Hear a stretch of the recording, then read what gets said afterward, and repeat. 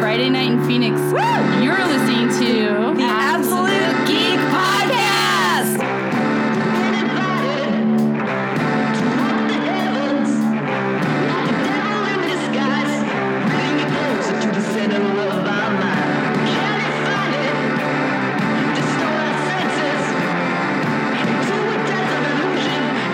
It is Friday night in Phoenix, and you're listening to the Absolute Geek Podcast. I'm Matt. I'm Kyle. I'm Brian. I'm Corbin.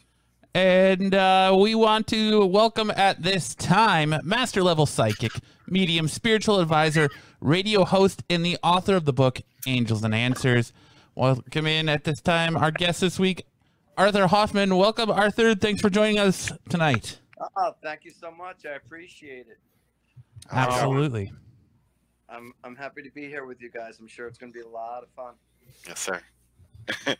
That's what we're known for. Cool beans. So I got to ask one question before we start everything. Was this like a thing that happened like that in like your young age, or was it always there? Did it just happen out of nowhere? No, when I was 27 years old, I was very frustrated in my life, and I had everything going for me. I had to have a great business, family was doing great, financially doing good, everything was great. But inside, it's like I was starving inside for something. I wasn't complete, and I have lots of friends too, but something still wasn't complete. And so I'm having a little conversation with God, and I said, God, you need to give me answers, give me clear answers, and please don't scare the hell out of me when you give me the answers.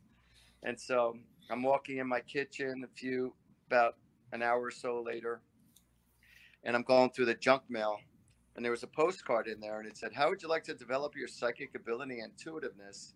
Go to the Edgar Cayce Foundation in Virginia Beach for this 1 weekend seminar to develop your psychic ability and intuitiveness. So I looked at it, and I said, oh, shit, I thought either you had it or you didn't. So I asked my wife, who was my wife at the time, I said, you want to try this? I said, this looks kind of interesting. She says, I don't care. She goes, you can do it if you want. I don't want to do it. So I went away for that 1 weekend, and it literally changed my life forever. And they taught you how to open up your heart and mind to be able to connect to the spiritual world. And, you know, when you just are just sitting there, you just are getting messages from the other side. So there's 50 of us in one room. There was 50 people at this seminar. And we're in this large room, and they were from all different parts of the country. And so it was interesting to meet, you know, all these nice people from around the country, and everybody was trying to develop this ability. Some people already had it. Other people like me had nothing. But so long story short, it turned out that I was pretty good at it. And then I went home, and I got myself a deck of spiritual cards. I was reading for friends and family for the next few years. And then did you do tarot cards? People were telling me how accurate I was. It was something like tarot cards, but they weren't tarot cards. But it's in the same family. And then I got to a point in my life where I needed some extra money, and so I said, you know what? I know how to do readings. So I threw an ad in the paper, and it said, if I don't pull through, no charge. And 90% of the people paid me, and then my career just took off like wildfire. So, real quick about the Edgar Cayce, what do they call it? The Edgar Cayce Institute, right? Yeah, Institute Foundation. Yeah. So I know I don't know a lot about it, but I do know about it. This is going to sound crazy, but I'm big into the crazy is my world. So. Yeah, the fringe topic stuff, and I used to be a big fan of a guy named David Wilcock, who was famous for going to the Edgar Cayce Institute, and a lot of people thought he was a reincarnation of Edgar Cayce himself. Do you still work with the Edgar Cayce Institute? Did you spend more time there? Did you go there for that weekend? You know, I went to a few seminars outside of that to see other speakers, So I went a couple of times, 2-3 times. I haven't been there in many, many years, but I was literally just going to reach out to them this year and let them know. I mean, not this year, but I was going to reach out to them next week, and I was going to let them know what a huge impact they had, and then see if they could promote my book, Angels and Answers. And I do mention them, and because of them, it helped me, and because of me, I helped out thousands of people. I've read for over 32,000 people in my life. So, wow, how long does a reading take usually? A day and a half. Only kidding. Oh, I was about anywhere from Christ. anywhere from 15 minutes to an hour. The average amount is like a half hour to 45 minutes, but some people go the distance and go an hour, and other people are just a half hour. But it makes no difference to me, And I give people as much information as I can with the time that they want to do it with me, So, and that's it. Do most readings that you do they involve the spiritual cards still, or are you just going off of what you're gathering from the ether? Yeah, it's both. To be honest with you, it's both.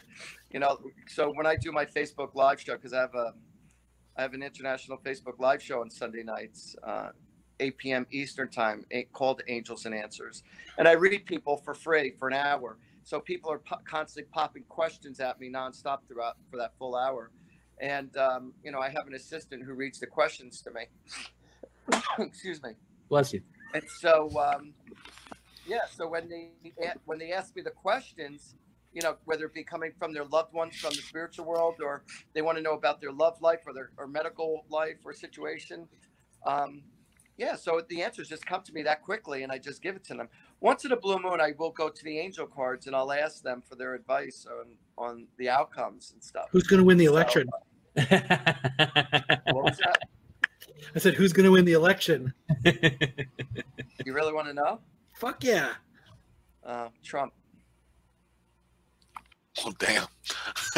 I'm not giving you my personal thoughts. Hmm. Yeah, I'm just telling you spiritually, Trump is 100%. By a lot or by a little? That's a good question. Ooh.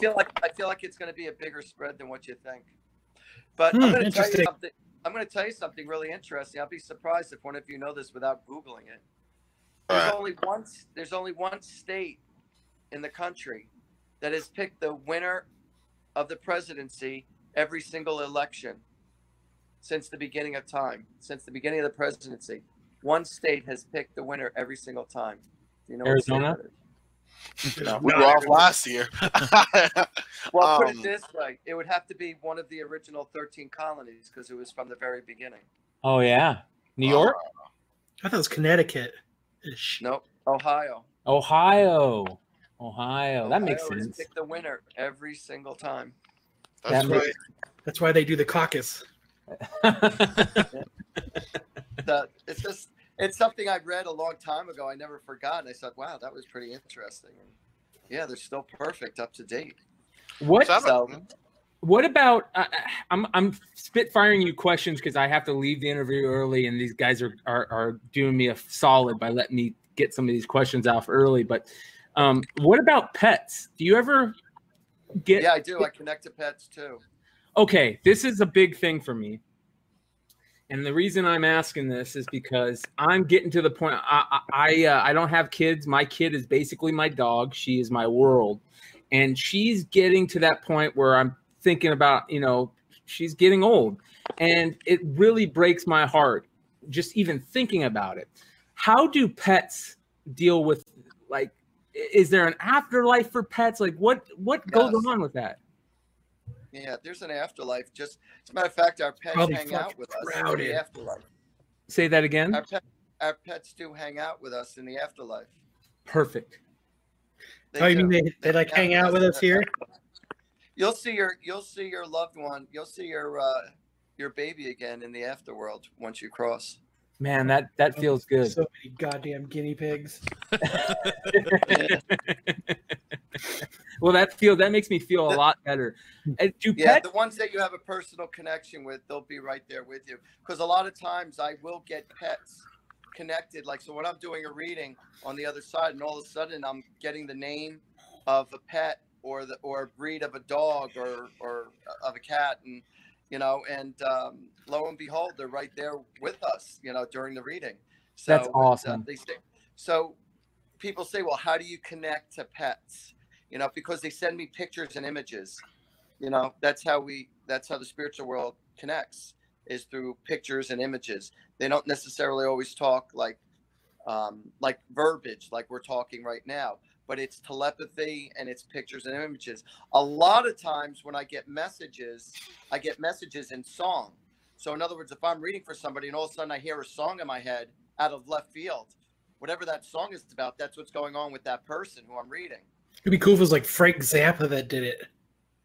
Yeah. Oh no, I get rock and roll music a lot. I really do. Oh, that's cool. I'll tell you a story that you're really going to appreciate. Let me tell you something. I got a lot of stories that could carry over to many shows with this one. So this girl comes into my place, and as soon as she walked into my place, she said, "Artie, I just want you to know, I've been thinking about you every single day for the last 2 years, every single day." Wow. So I'm flattered, and I'm not sexually turned on, but I'm flattered.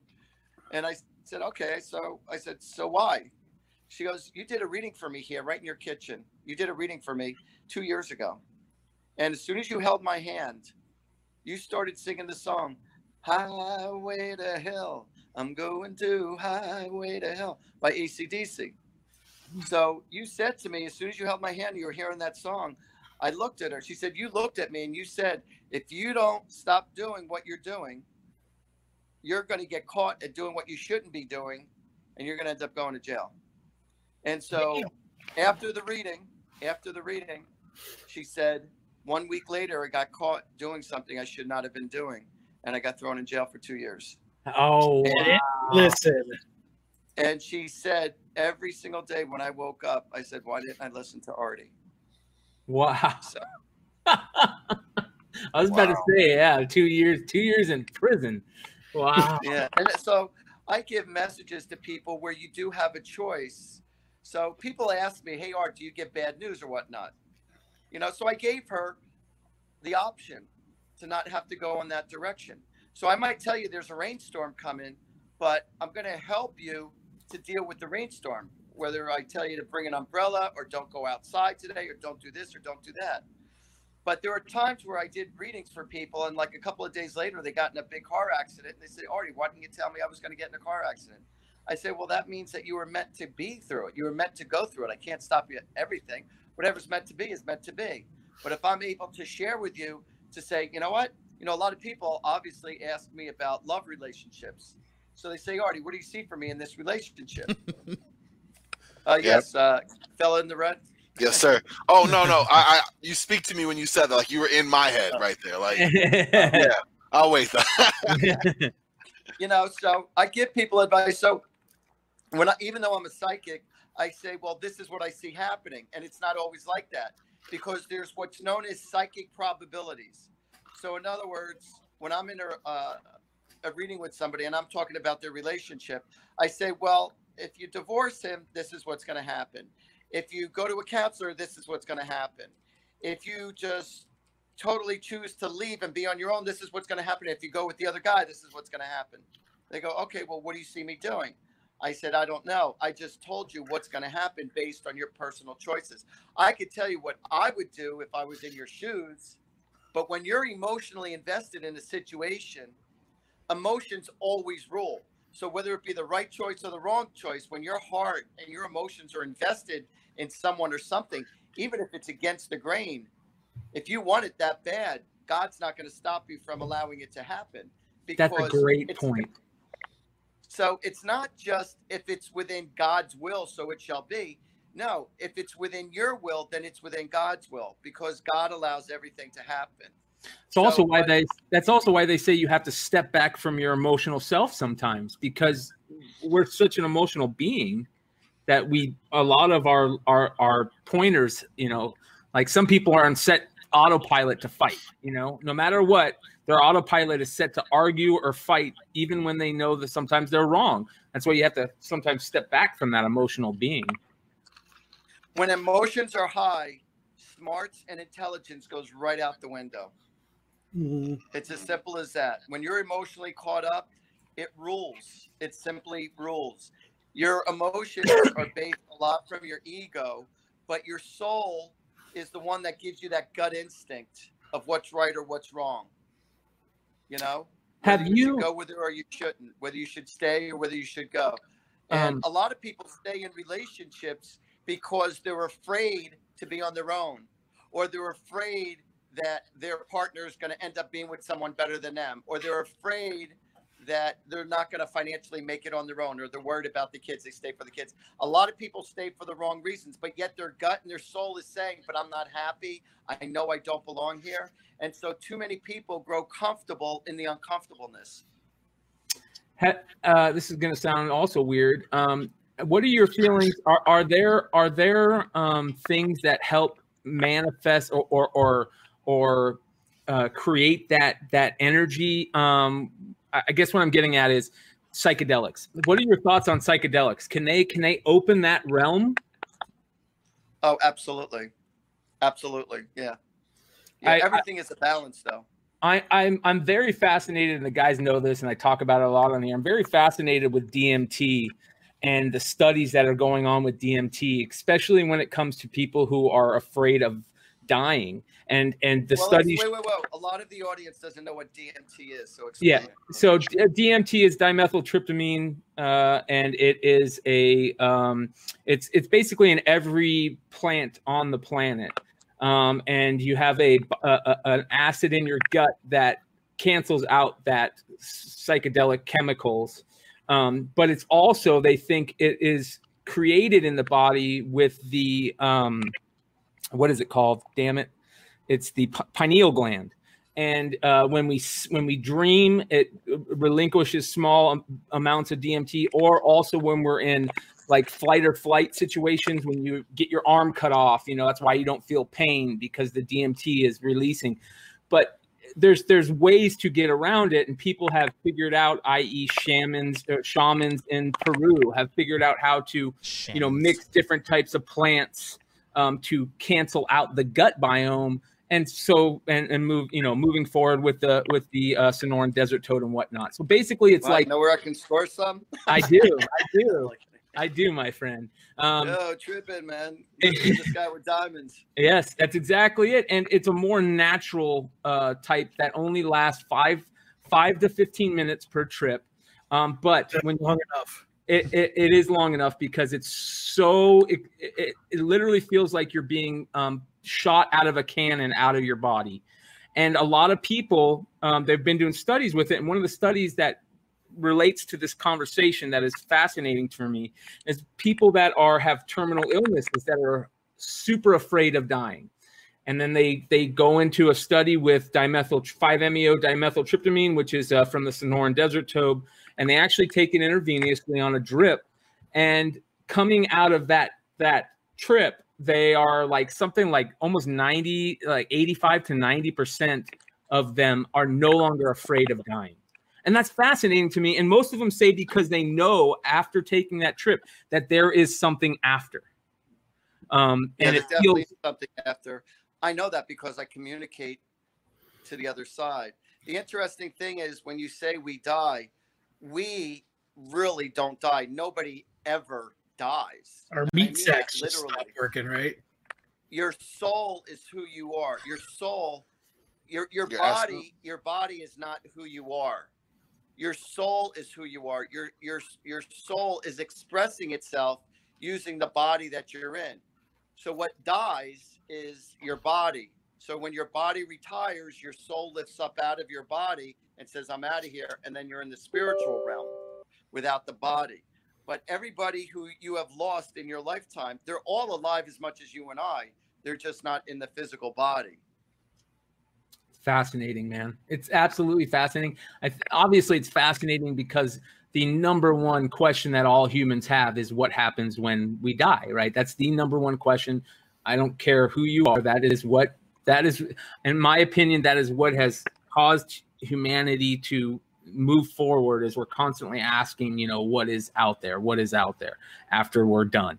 And well, there are things that human words cannot explain experiences. Human words cannot express the emotions. The love in the spiritual world is much greater than the love that exists right here, right now. You know, what's so fascinating about that, and again, back to the DMT, is the by far the number one thing that people that take a DMT trip say.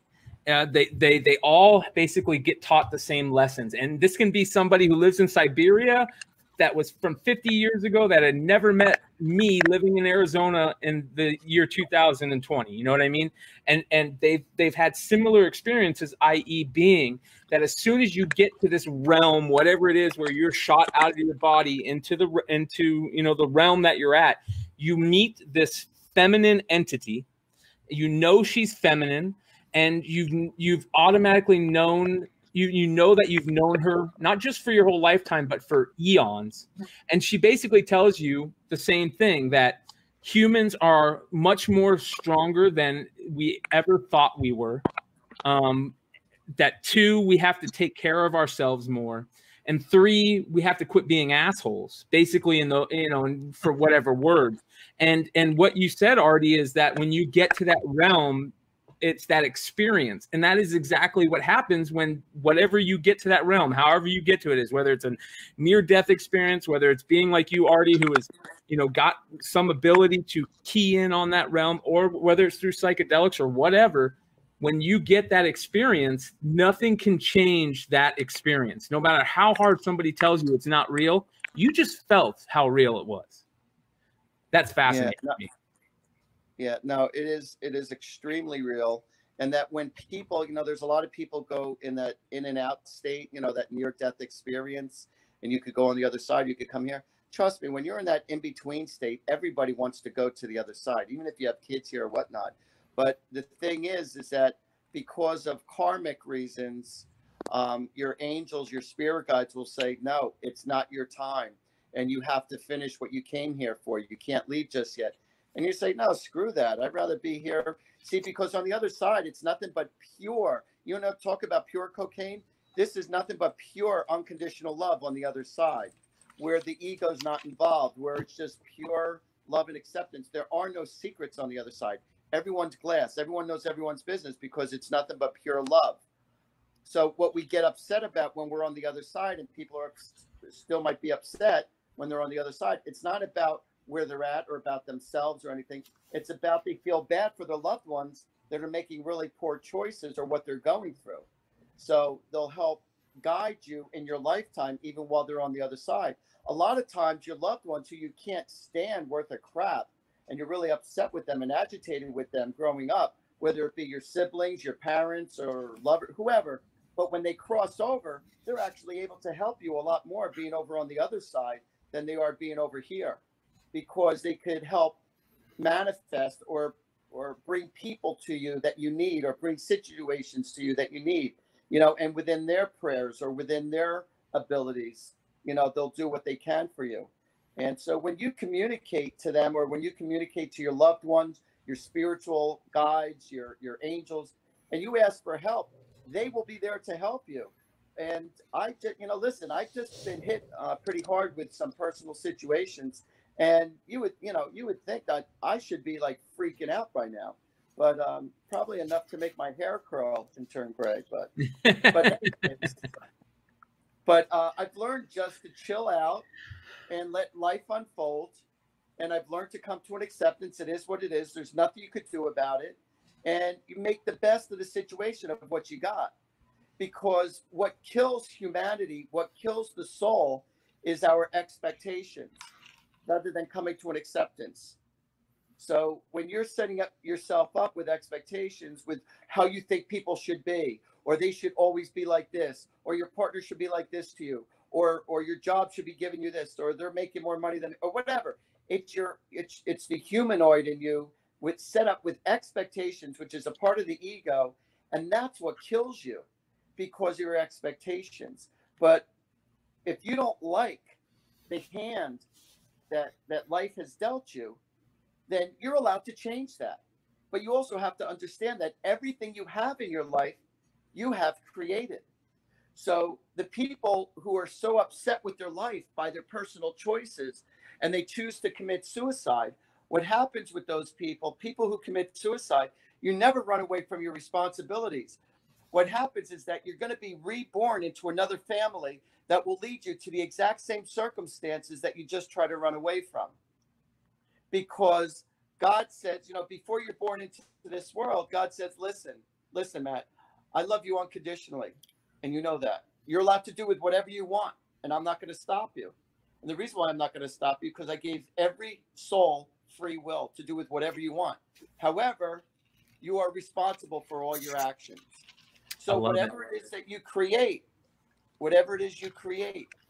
then that's what it is. That's fascinating. Guys, thank you for letting me get a couple questions in. I will catch you later. Artie, it was very nice to meet you. Hopefully there's more. Pleasure. All right. Thank you, guys. So what you're saying is a lot of people say, like, I have a friend who was in They are wrong. Yeah.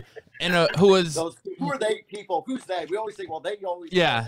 I had a friend who, because I've been divorced for 10 years now and just kind of getting back into the dating scene and starting to look again, personal reasons, just working on myself.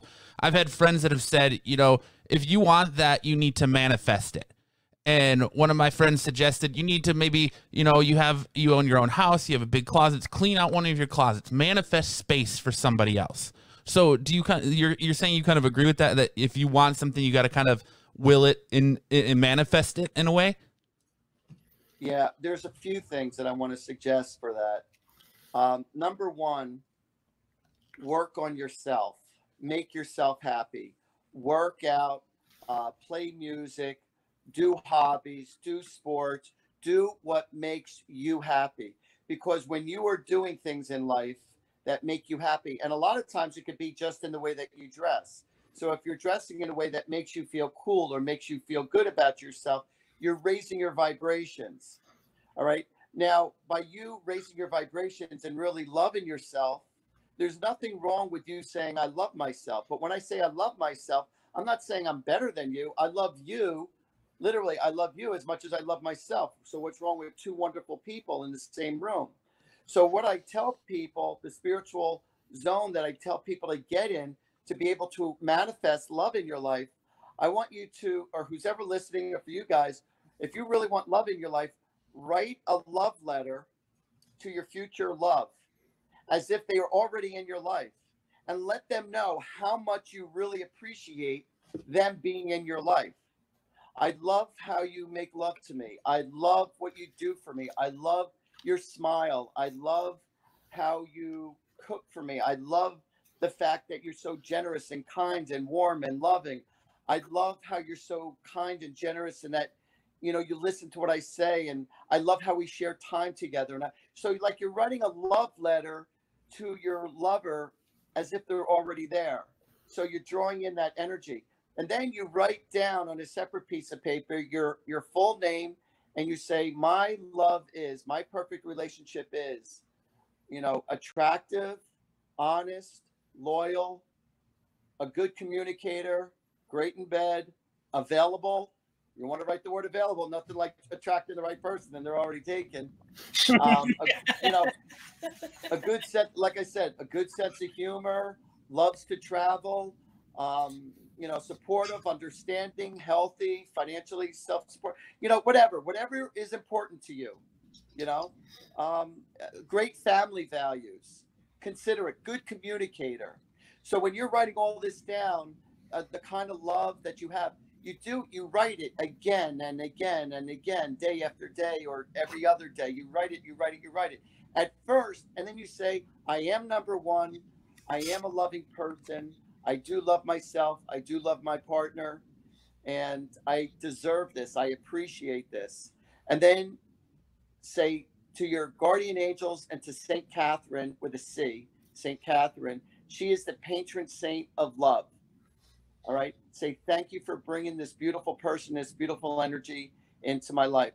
So you be you, and life will take its natural courses and put you in the right position to meet somebody. Now, when you do go out on dates, all right, don't try to impress them. Just be yourself.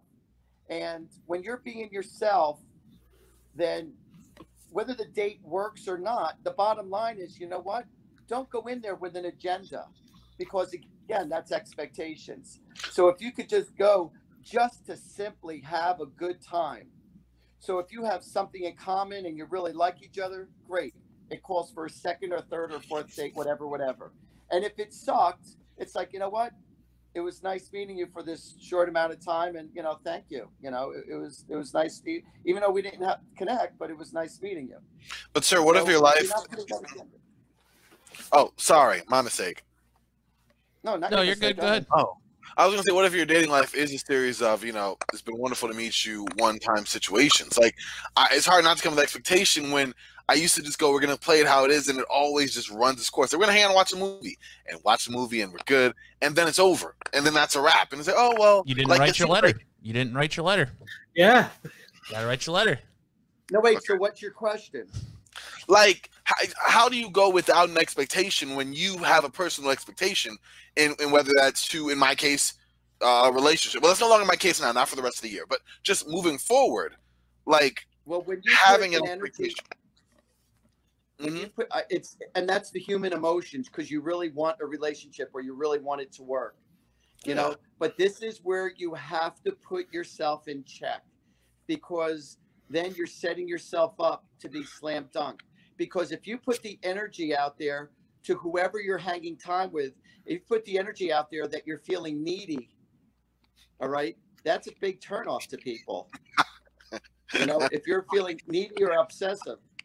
I get level at some points, yeah. Okay. But the number one thing that attracts one person to another, more than looks, more than money, and personality is huge. But what's the most important thing is someone who possesses confidence. Pheromones. So if you possess confidence and you're happy-go-lucky within yourself, then you're saying, I'm happy to share my good energy with you. And if you can appreciate who I am, excellent. And if not, then boom. So that means you don't have enough love for yourself, because you're setting yourself with an expectation, because you're now putting your expectations into the other person and making them responsible for your happiness, rather than you sharing your happiness with the other person, and or vice versa. Okay. Yeah, I value my own personal confidence, personality. I don't think that's an attraction to draw people in. I hadn't thought of it that way. Wow. Thank you. I mean, there were times where I was really attracted to someone, but for whatever reason, for whatever stupid reason on their part, they weren't attracted or whatever. I get that. I mean, I rarely have that situation happen. It's happened a couple of times, but it's not a big deal. But on the most part, it's usually the opposite, where it happens to me, where people are attracted to me and I'm not as attracted, but whatever. But it's like, so there's some people who I just absolutely love and admire, but I don't look at them in a sexual way. They're just my great, loving buddy friends, bosom buddies, friends, whether it be, girls and or guys, But, I've been divorced a couple of times already. And, I make no bones about it that when I'm not happy, if the relationship has run its course, it's run its course, But I sincerely try. But, if the two of you have different expectations of one another, a lot of times what happens in relationship, that one person wants to stay the same, and the other person wants to grow and grow and grow. So it's about accepting each other for who you are and not what you think the other person should be. So when somebody's not meeting up to your expectations and you're not accepting them for who they are, that's where things really go bust. Okay. I understand that for sure. So right now, it's like, let me tell you something. For the last year, I've been putting out loving thoughts, and I literally play love songs almost every day to draw loving attention to me. Like, I wanted true love in my life. And not too long ago, I found someone that knocked my socks off. Absolutely knocked my socks off. So, wow. Congrats. And it was instant chemistry. It was love at first sight for me. And and I always let her know that, and fortunately for myself, she feels the same way. So it took her a little longer to get to the same page as I am, but we're there. But you want to know something? Just because you have this loving dynamic, see, if the other person isn't naturally reciprocating to you, then let it go, because you don't want to make someone else feel obligated to do what you want them to do, because then it's not real. They're doing that just to be nice, and then you're getting this fake person, so you have their shell, but you don't have their heart. That makes sense. Like, what's the sense? Yeah, what of continuing on. So if I don't have your heart, so if I don't have her heart, then it's like, you're not doing me. Don't do it because you think you're doing me a favor. I'm not interested. I want you to be in it because I'm in it, and if you're in it with me, then we got a winning team. We got a winning thing going on. But if not, then forget about it. Forget about it. Good about it. I appreciate that. Okay, I understand. I have some of those thoughts. But when you're emotionally invested, so even though I'm giving you all this really good logical,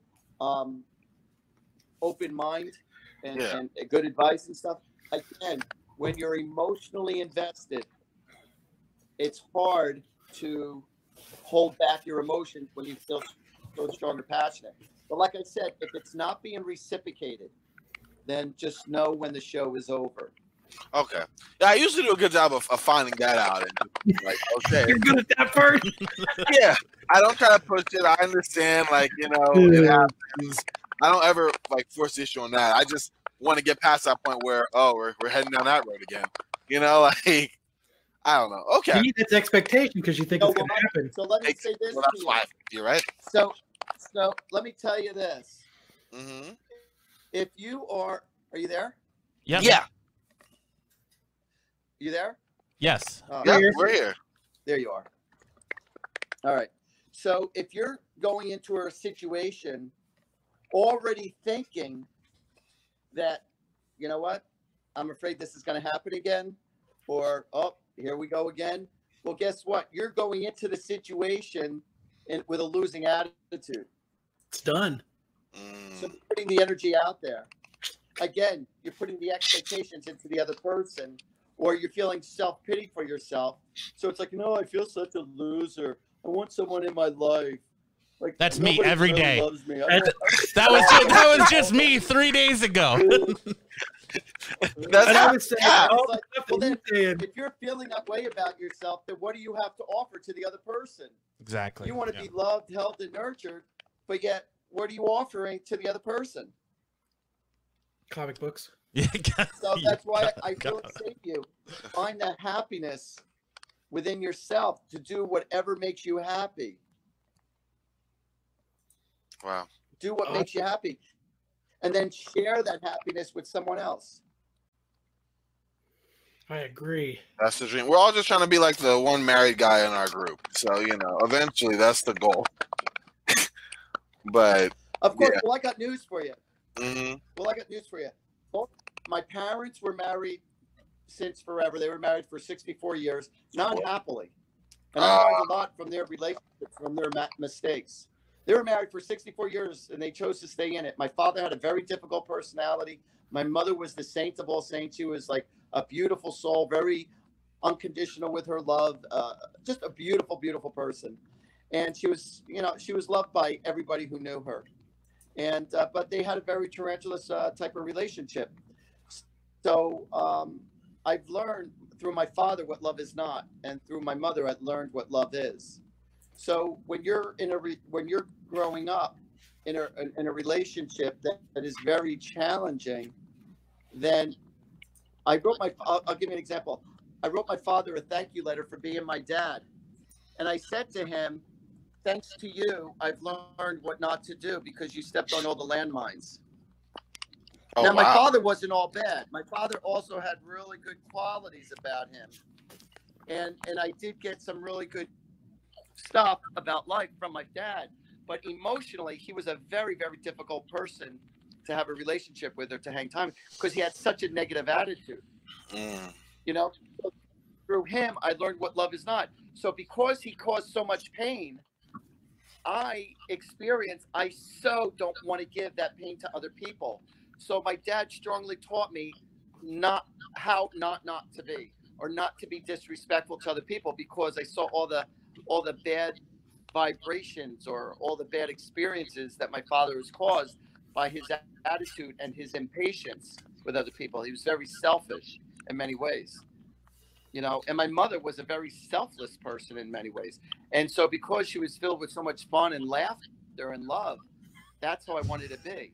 And not that my father didn't have love. He had love. He shared it in his own way, and the way he provided it in other ways. Like if the chips were down, my dad was there for you. When it came to family, my dad was always there for you if the chips were down. But, you know, as far as emotional support and stuff, wasn't my dad. That was my mother. So, wow. But like I said, I learned a lot. Both my brothers are also in the same marriages since they got married from day one. And one's married about 37, 38 years. My other brother's married like 45 years. And I always wanted that. But, you know, the cards life didn't take me in that direction. And based on my choices, could I have stayed in my first marriage and just stayed comfortable in the uncomfortableness? Yeah, comfortable in the uncomfortableness. But you know what? Like I said, I saw my mother so miserable for so many years, and I wasn't fully happy. So, and my wife and I, we hardly ever argued. So, but I wasn't happy. I knew she wasn't fully happy. I wasn't giving her everything she wanted because I didn't have it within my heart to give her what she wanted. So I just knew that's what I say, know when the show is over. You know? Okay. Mm-hmm. And then I had other relationships after that. And again, I wanted all of them to work out, but it just didn't happen for me that way. It is what it is. But you know what? I know who I am through my spirituality. I help out thousands of people. I meet lots of people. I make a positive impact in other people's lives. I have personal friends. I love sports. I have lots of interest with hobbies and stuff. So, you know, I enjoy it. And now I have a wonderful girl in my life, you know, so it's all cool. It's all really good. Mm-hmm. So I got a question about, so have you ever been somewhere where like you've had this vision and this like word from the other side where they weren't having a reading, but you were just sitting there somewhere where like, hey, so-and-so says they need you to know this. Has that ever happened absolutely. To you? What is that like though? I know you said like it just kind of just comes to you. I mean, like the first time it really happened, like what was that like? Is it like, do you see it as like an aura of colors coming in, or I know you said it's like strong and stuff, but like that first time, what was that like?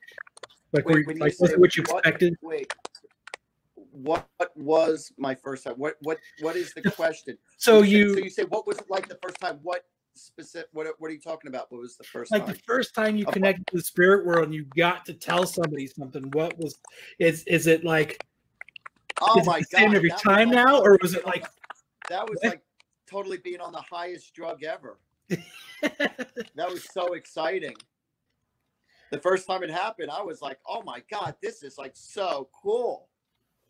You know, the very first time, well, it happened when I went to the Edgar Cayce Foundation. You know, hold on. I was at the Edgar Cayce Foundation. They broke us up into groups, and they said, whoever you're with, whatever you get, whatever information, just share it with the other person.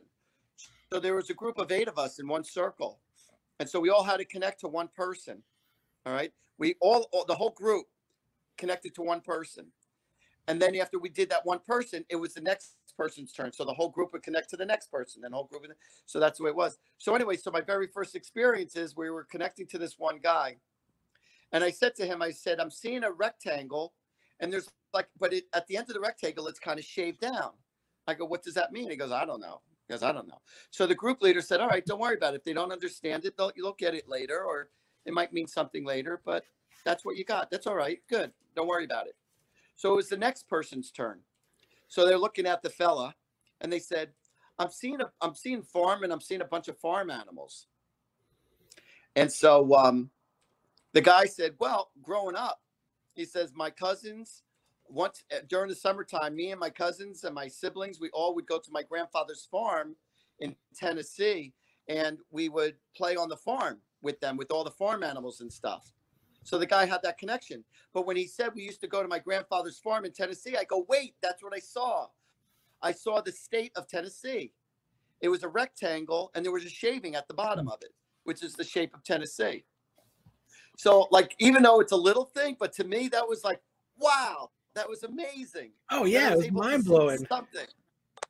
So then, shortly after, later on, it was actually the next day, there was a lovely lady who was a part of our group, and she was an older woman, and she was in her 70s at the time, and she had beautiful, soft, white, curly hair and the most bluest eyes, and I believe her name was Anne.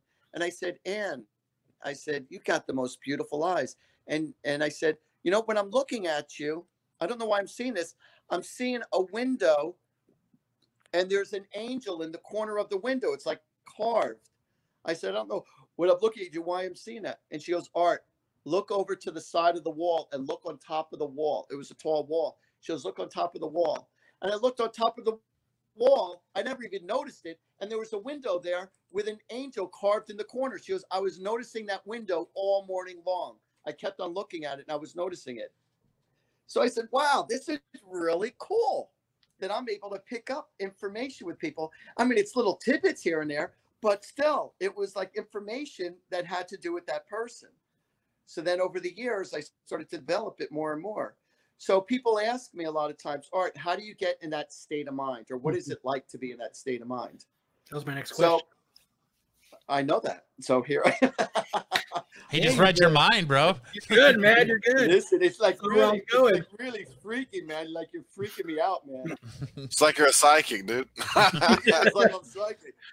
And I got news for you. My license plate says, I just know. So it was funny. That's cool. So I was at the beach. I was at the beach yesterday, and there was an older gentleman walking with his wife. You know, they were seniors. And so I had my door open because I was taking my socks and my shoes off to walk barefoot. And so the older gentleman came up to me randomly, and he looks at me. He goes, excuse me. And I'm looking at him. He goes, so tell me, what do you know? Because he saw my license plate. He goes, so tell me, what do you know? So I said to him, you know, a little bit of this, a little bit of that. Wow. So this one girl comes up to me. And she said to me, I was right about to do a show for an audience. She goes up to me and she goes, so what kind of a psychic are you? I said, well, you know, I usually tell people in detail about their life and stuff. It's not like, you know, when people ask me questions, I could answer their questions, or, you know, when I look at the cards, I could see what's going on in their future or whatever. It's not like I could just look at you and say, oh, I see you have 3 sisters, you live in a red house, and you're going to Florida. And she goes, but I am, and I do. I go, what are you talking about? She goes, I live in a red house, I have 3 sisters, and next week I'm going to Florida for a vacation. I go, oh, I guess I can do that. Damn, you're better than you think. I was only kidding. I was just trying to make a point across. I said, oh, shit, I guess I can do that. So what is it like to be in my shoes? So it's like about a 9. You being in the passenger. It's yeah, I'm a size 10, by the way. So Kyle's 15. A psychic now. I'm a size 15. Go off. That's just what I was trying to do. Be like, hey. Hey. Oh. Don't be hating. Okay,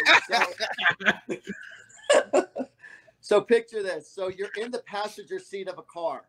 Mm-hmm. All right, seriously now. So you're in the passenger seat of a car, and you don't have to pay attention to the road because the other person's driving. So you're in the passenger seat of the car, and you're just gazing outside the window. All right. And when you're gazing outside the window, you're going for a long car drive, whatever. You're really not paying attention to anything. You're quiet. You're just looking outside the window. And you're just random thoughts come into your head about whatever. You could be thinking about a kid that you knew since you were a child. You could be thinking about, you know, your mother's cooking that you just had, just random thoughts. That's happens exactly to me all what the it's like time, for me. about 3 a.m. every morning, almost. Wake up thinking about That's what random it's like stuff. for me. So what I do is I blank out my mind, and the spiritual world knows that I'm trying to gain information on behalf of the person or the situation I want to know about. And so the spiritual world will share thoughts with me or images with me or songs, and I'll share it with the person. So how does is it like the same spiritual guides that you have? They're like the interpreter between you and the spiritual world that, like they're like, hey, so-and-so's loved one, this is what they're talking about. They tell them, they tell you, or is it more of like their loved ones come to whisper to you? Their loved ones come to whisper to me. A lot of times when I excuse me, see, I'm speaking on the truth. A lot of times when loved ones come to visit me, oh damn! Again. So when they come to visit me, I'll take on their actions. I'll say the phrases that they say. I'll mention to the fact that the person got a tattoo on their behalf, or they have their ring on, or the things that they used to do back in the day, or let them know that they're okay, or little affirmations to let them know that they're okay. And you never have to worry about somebody who's crossed over, because when you're over on the other side, it's paradise. You could miss them. Mm-hmm. You could miss them. That's totally cool. But to worry about them, that's like worrying about somebody who's sitting on the beaches of Hawaii and times that by 10. That's what it's like on the other side. So does loved ones, they don't miss you the way we miss them? Because they're here. They see us every day. They see us. We don't see them. So in turn, we're only missing their physical stuff. We shouldn't in turn truly miss them. Relationship. We miss the physical relationship and what's connected to it with them. But their soul and spirit, like my mother who passed away, both my parents passed away years ago. But when my mom passed away, she lets me know she's around me all the time. And she shows me her birth date, 12/21. So, or I'll see little signs here and there, or pennies or dimes or something like that. And, but she lets me know that she's around in many different ways. So there was a time where I woke up. No, I want to explain another story first. After my mom passed away, I went to a friend's house out in Pennsylvania. And I said to my mother, I said, "Mom, do me a favor. I want to know that you're okay and that you're around me." I said, don't show me one cardinal or two. I want to see many cardinals in a row. I said, show me many cardinals to let me know that you're okay. So when I went to my friend's house in Pennsylvania, in the middle of the winter time, there were 5 cardinals sitting in her bush right outside her window, her picture window. There was a bush on the other side, and there was 5 cardinals sitting there. And I was overwhelmed that they appeared. And that's how my mom showed me. Wow. Now, my cousin, who was also close to my mom, she said, "Atha," she was from Boston. "Atha, let me tell you something. I saw your mother. The next day she passed away. She was right on my ceiling. As God is my witness, when I woke up, I saw an image of your mother in her wedding dress. She was beautiful and she was happy. And she was right on the ceiling. Just as I woke up, and I woke up in the middle of the night, and she was right there beaming. She was so beautiful. And, so they make themselves known. So right away. Do they recreate? So they recreate memories for you to see that. Yeah, they won't always come to you. So your grandfather might not. Your grandfather will appear to you as you've known your grandfather at that age in that way. Whereas your grandfather will appear to your grandmother maybe younger, or your grandfather will appear to his friends maybe younger because that was their image of them, or that's how they want to be known. My grandfather appears to me younger. Like, you know what I mean? Like, I don't see the grandfather that passed away. When I see my grandfather, I see him as not like as a younger version of your grandfather. Yes. And that's how I see him. Like probably when I was like 6 years old, like that version right there. Same. That's really cool. So they will present themselves in the image of how you best remember them by. So how do they know? Like, so I take it the easiest way for your loved ones to let them know that you're still here is through your dreaming. Is that because of like what you guys were talking about earlier about like the DMT, like what is being released into your brain that it's a way for them to connect to you? Or I don't know the biological effect of how that's possible. All I know is that when the spiritual world, your loved ones want to visit you, one of the strongest ways that they visit you is through your dreams. And a lot of times when you see them, you'll speak to them, but they won't speak to you. They'll just smile and nod at you. Is it because you're asleep, you're more open, your brain is more open to it? Like, you know, like as we, yeah, you're like one of those, yeah, and it's kind of like one of those when you're young, the glass is you know, like this, but as we're older, we fill it up with a bunch of stuff and we cloud it. So when we're asleep, do you think we're just more like in tune? Yeah, because you're not as stressed, you're not as worried, you're not as fearful when you're in that sleeping state of mind. Mm-hmm. That's why you don't feel any pain when you're sleeping. You know, like when you're going in surgery and they cut up your body, you're knocked out, you're in that dream state, you know? And so it's like totally awesome, man, to be in the dream state. Oh, goodness. Wow. You know, so yeah, so it's easier when your mind and body is like just totally relaxed.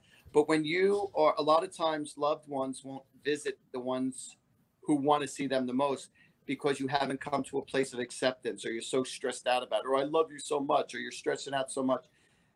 Unfortunately, they don't come when you're in that state of mind, but when you're more relaxed, or they'll visit other relatives, or other relatives will see them, or friends will see them, because they're not, I mean, yes, they still miss them, they still love them, but when you are strongly stressed out and intense and really missing somebody, your energy is blocking the flow from happening, you know? So it's, I mean, so like, you know how a lot of people go to visit graves and they go to talk to their loved ones? You don't really need to do that. You can just sit in your front yard and you can kind of just 100% correct. Just calm out. Yeah, we go to grave sites for our own sake, not for their sake. Because they're not really there. They're already here around us. Right. They are wherever you are. So if you're walking down the patio to go to the grave, they're walking right behind you as you're walking to their own grave. And they're just with you. It's not like you're visiting them in a hospital room. They're not in the hole in the ground. It's just their shell. Yeah. It's just like you getting your hair cut, you know? It's like, oh my God, you know, your body is like your hair. So if you cut your hair, go, oh, what do you want me to do with this? I don't care. Throw it in the garbage. It's like, yeah, but this was a part of your body. This is your. I want you to make a sweater out of it. You know. Yeah, there you go. There you go. Make it a scarf. Do you see auras? Do you see all that coming off of people as well, or is that something of a different gift that people get? It's usually of a different gift, but I, like the other day when I was doing an interview elsewhere, I did see auras on the person, which I very rarely see auras. It's not my forte, but I guess it's in my state of mind that I'm at, but it's not my forte. And different colors represent what state of mind that person's in the moment. So whether it be blue, yellow, green, black, gray, white, you know, whatever that person's aura, you know, state of mind is, that's what the aura is you're gonna project. But I really don't know I should look it up though, being that I've been doing this for 30 plus years.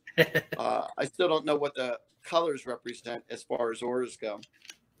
I mean, if you don't see them all the time, why put the extra effort into it? When I drive around late at night, I see the purple light. I see purple light. Like, you know how you see the light in front of a car, like the head beams? I see that like that in purple, but along the side of the road. And that's my angels letting me know that they're around me. So if I want to project and ask my angels within my thoughts, my mind, please show me that you're around me, they will project the image of purple in front of me. I mean, that's got to be somewhat soothing.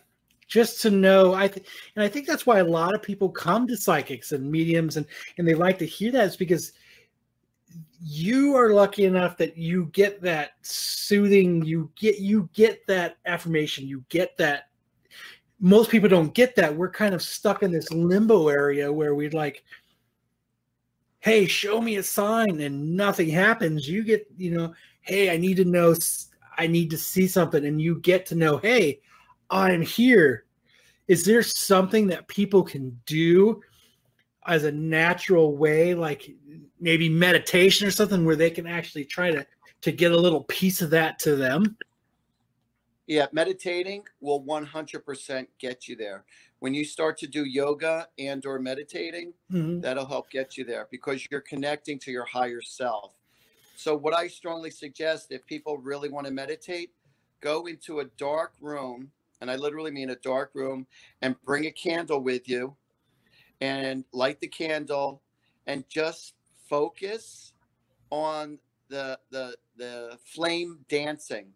The dancing flame of a candle, and just focus on it with no expectation. Just look at it, and you might not get anything for a little while, but just that peace of mind and that serenity that you have, of that peaceful mind of quietness with you and God, or you and the spirit world, however you want to say it. And then there's going to be times when you are just allowing yourself to sit there in meditation. All of a sudden, messages are going to start coming into your head, and you could be thinking about your friend, and all of a sudden you feel like he's in trouble, or somebody's going to be having a medical issue, or somebody's about to hit the lottery, or somebody's going to go to Florida, or somebody's going to be calling you, or it's a friend you haven't thought of in a long time, and all of a sudden they're calling you the next day while you were meditating, you were thinking about them. So that's one way for you to get into that meditative state, is to sit in a dark room, light a candle, and just relax and pay attention to the dancing flame. And if you fall asleep, then you fall asleep, and that's okay. So only meditate for maybe 3 minutes or 5 minutes. Don't try to stay up for a long, long time. But the more you do it, the more you're training your mind to be more and more focused to stay there. So you said you do this every Sunday. You sit down on Facebook and you sit down with your group of people that tune in, and you do this every Sunday. Where? I'd like to tune in on Sundays. Okay, thank you. It's if you go to my Facebook, Angels and Answers, or if you go to Artie Hoffman Facebook or artiehoffman.com, there's a link to my Angels and Answers Facebook live show. And it's 8 p.m. Eastern time, 5 p.m. Western Pacific. So, and I read for people for an hour for free. And yeah, so I get a lot of messages sent to me, and I just answer them right away. At times I feel like I'm just blowing smoke, but then people say, oh my God, Artie, you were so right on. Or, oh my God, that was so amazing. Or, oh my God, that happened.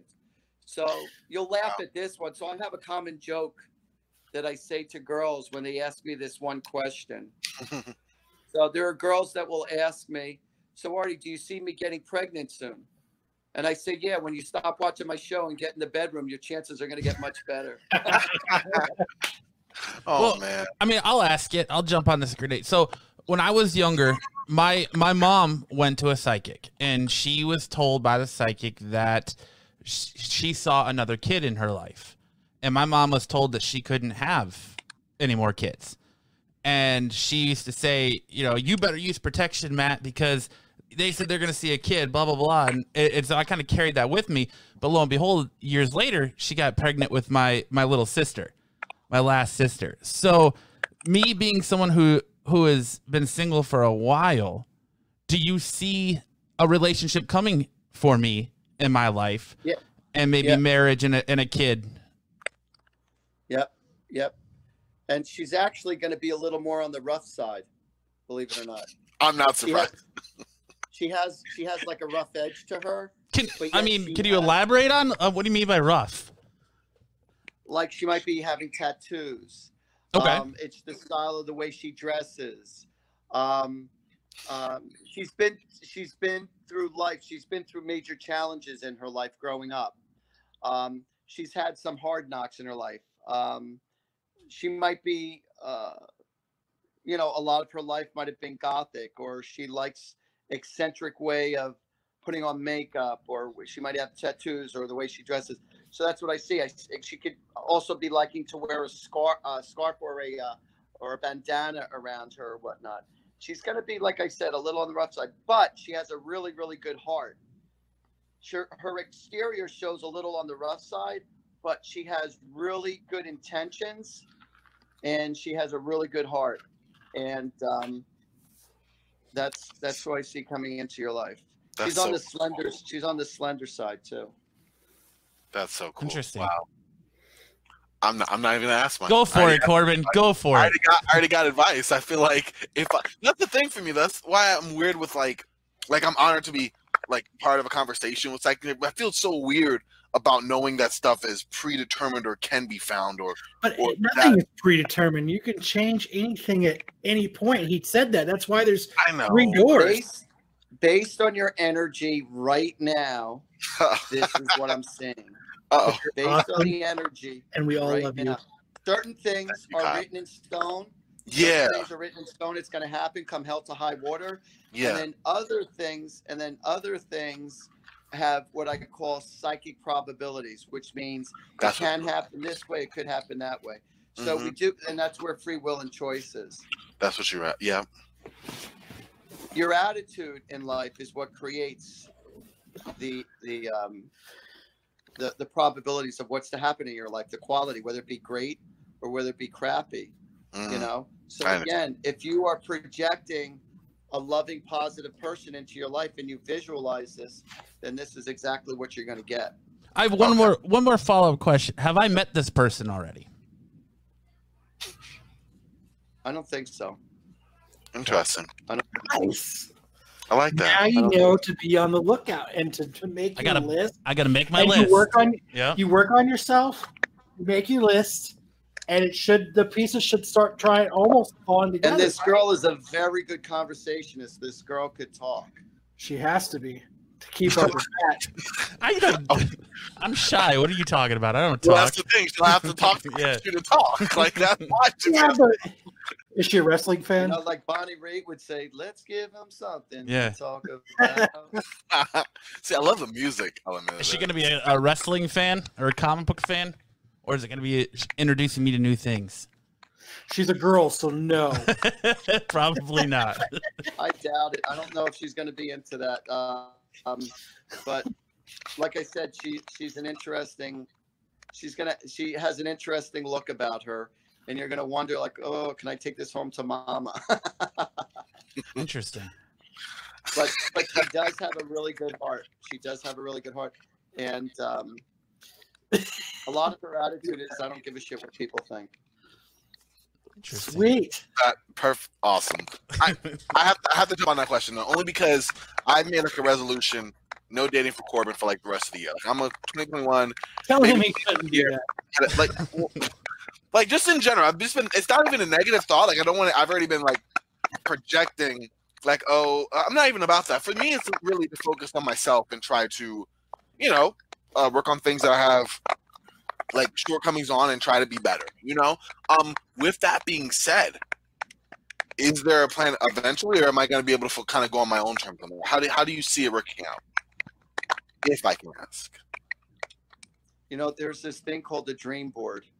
You ever hear of a dream board? Yes, I have one. I had one years ago. I have it more like a dream journal now. Yeah, it's true. I write dream board. That's awesome.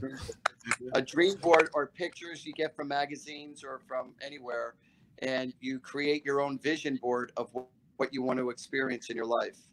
So again, if it's in the forefront of your mind, then you will manifest it. But if you say, I want this, I want that, but your actions are doing differently, the spiritual world is going to follow your actions and your thoughts. Never, ever, ever say what you don't want. You're only allowed to say what you do want. Because if you say, I don't want to be old and alone, then you are going to grow up old and alone because your energy of fear is greater than your energy of desire. That's interesting. Very interesting. So only focus on what you want to experience, not what you don't want.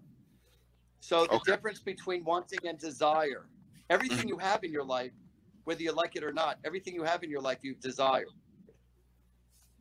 Wow. Is this the kind of stuff that you talk about in your book? Because all your actions have created it.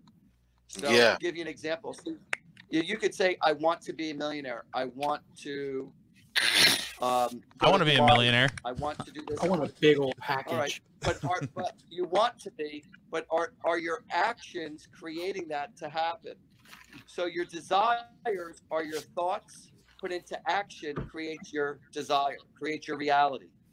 Wanting is just a thought. That's all it is. I want this and I want that. So it's just a thought. So God gives you the feeling of just wanting. So you could want and keep on wanting, but you have to claim it as if it's already happening. Like failure is not even a choice. So like I decided, hey, I want to restore an old car. And it was in my mind, it was set. This is what I want to do. And because of doing that, like the option was presented that I got to, that it was there and like the chips fell into place that I could do it. Is that what you're kind of getting at? Yeah. So it will just stay there as a jalopy or with nothing. Or you could take something that was put in front of you and take it. Now, a lot of people do will. You know how people could will themselves to die? Mm-hmm. Well, you could will yourself to live. You could will yourself to get better. You could will yourself to manifest prosperity in your life. You could will love into your life. You could will health. You could will it. If you want it that bad enough, you will it where it's not even an option. But then a lot of times things are presented to people when it's right there, and then they push their power away or they push it away. And then they complain that they never got what it is that they wanted. Whether it be the nice person that they always wanted or the nice situation or the job. A lot of people are actually afraid of success. Well, yeah, then you accomplished something. They're so used to always chasing after what they want that when it's there, they push it away. And then they go back in that self-pity stage, getting back into that chasing again. I know that feeling. I want it so bad, but when I got it, I don't know what to do with it. Right? Is that how a lot of people are? I want it so bad, but I don't know what the fuck to do with it. Now I got it. Fuck, I don't want it no more. Yeah, it's like people go out fishing and you want to catch some mackerel or some blues, and instead you catch a freaking tuna or a whale. Like shit, I only wanted it, but you wanted it so bad that this was presented to you. So do you talk about this in your book? Is this stuff you cover in your book? What is your book about? My book, you're going to think that I wrote this book specifically just for you, and I mean that. Everybody who reads my book, you would think that this book was written just for you. This book is written about life on a deep spiritual level, but it's explained in very simplistic forms. So give you an example. I explained a lot to you guys tonight, to the audience, on a very deep level, but yet you could understand everything that I said. Even though I explained to you on a deep level, I explained to you in a way that you could understand that I gave you a different perspective of your life and life itself. And that's what my book is about. And it's about different topics. And it explains about different angels and saints and what their purpose is and what their sinew is. So there's 12 different angels and saints, 10 angels and 2 saints that are in my book. And it explains about, and there's a couple of cool stories that I wrote in there of my personal experiences. And then again, I wrote some beautiful pieces about life. And like I said, it's going to hit you home. It's going to hit your heart really well. Where can we find your book? So if you go to artiehoffman.com or if you go on amazon.com, you could get my book.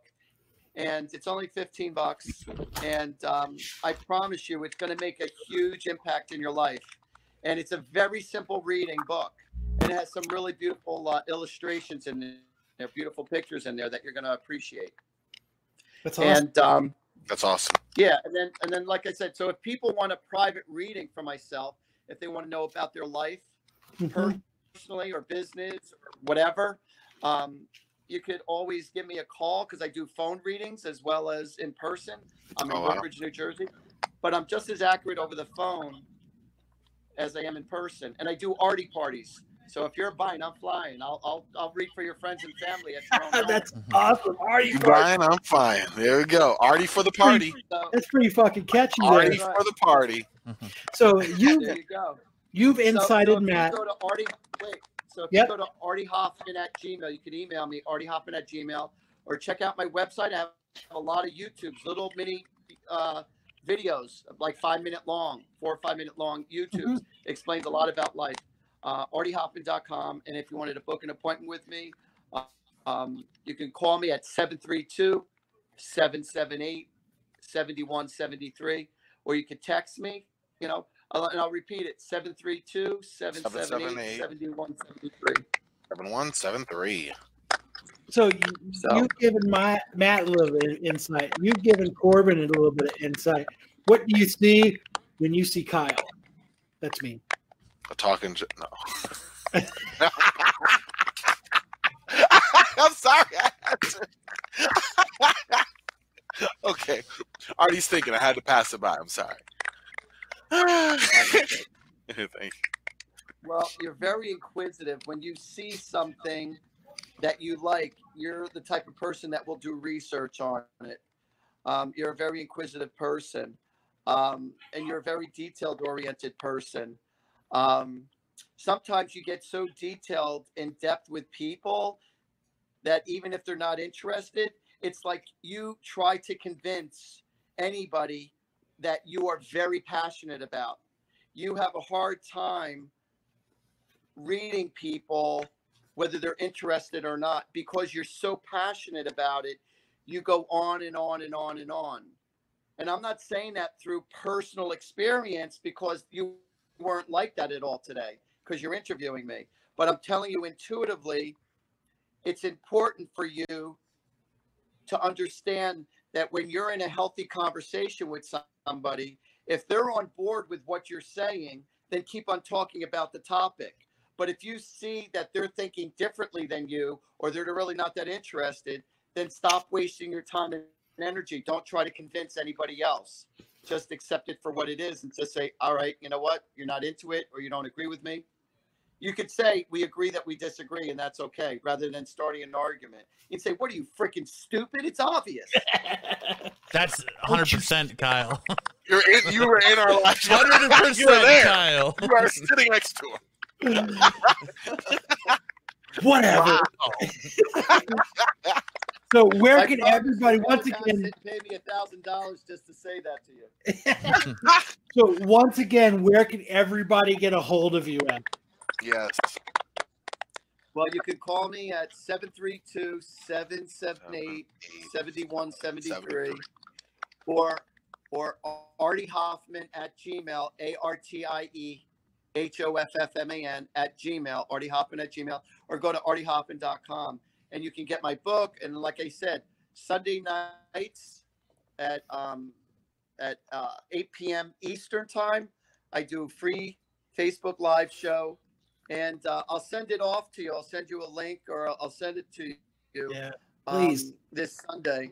And if you could just share it with your audience and stuff like that, that would appreciate. Oh, no problem. I can't wait to be there Sunday night. I'm really excited about this.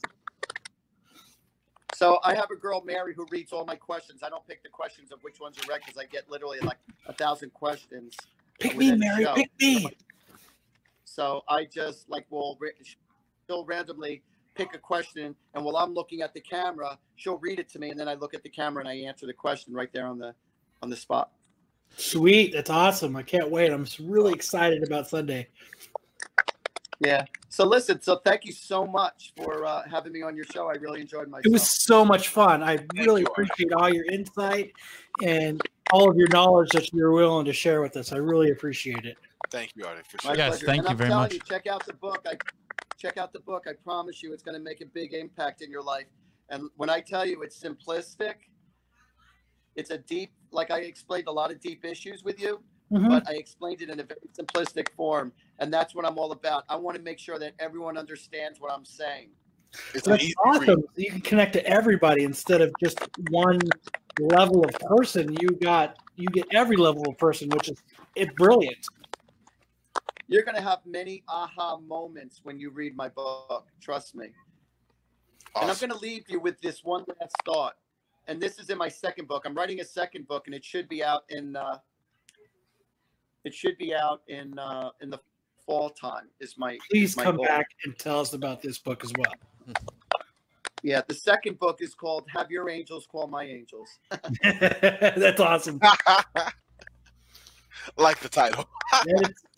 It's good. And this book is called "Angels and Answers." Hold on a second. Hold on 2 seconds. I'm going to put you down for a second. Yeah, no problem.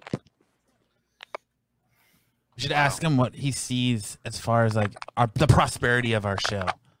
moving forward. Crashing So and this burning. is what my book looks like. Mm-hmm. Oh wow. That's Like what my the book looks like. Who did the artwork, if I may ask? Yeah, very talented girl, Crystal Mannering, and I'm starting to write my own greeting cards. I'm starting to write my own happy birthday and loving greeting cards because most cards out there suck. Yes, they do. You're not lying about that. You Yes, sir. sit there in the aisle and you're So like, I throw a lot of humor and a lot of deep loving thoughts, and sometimes you want to share love with somebody, but you're not like you're like madly deeply in love with them, but you just want to share loving thoughts. And sometimes a lot of times the cards out there are too incredibly stupid, or they're so deep and passionate. It's like, but I don't feel that way about the person. I love them, but I'm not deeply in love. that's how you with Like when I Corbin. send a card.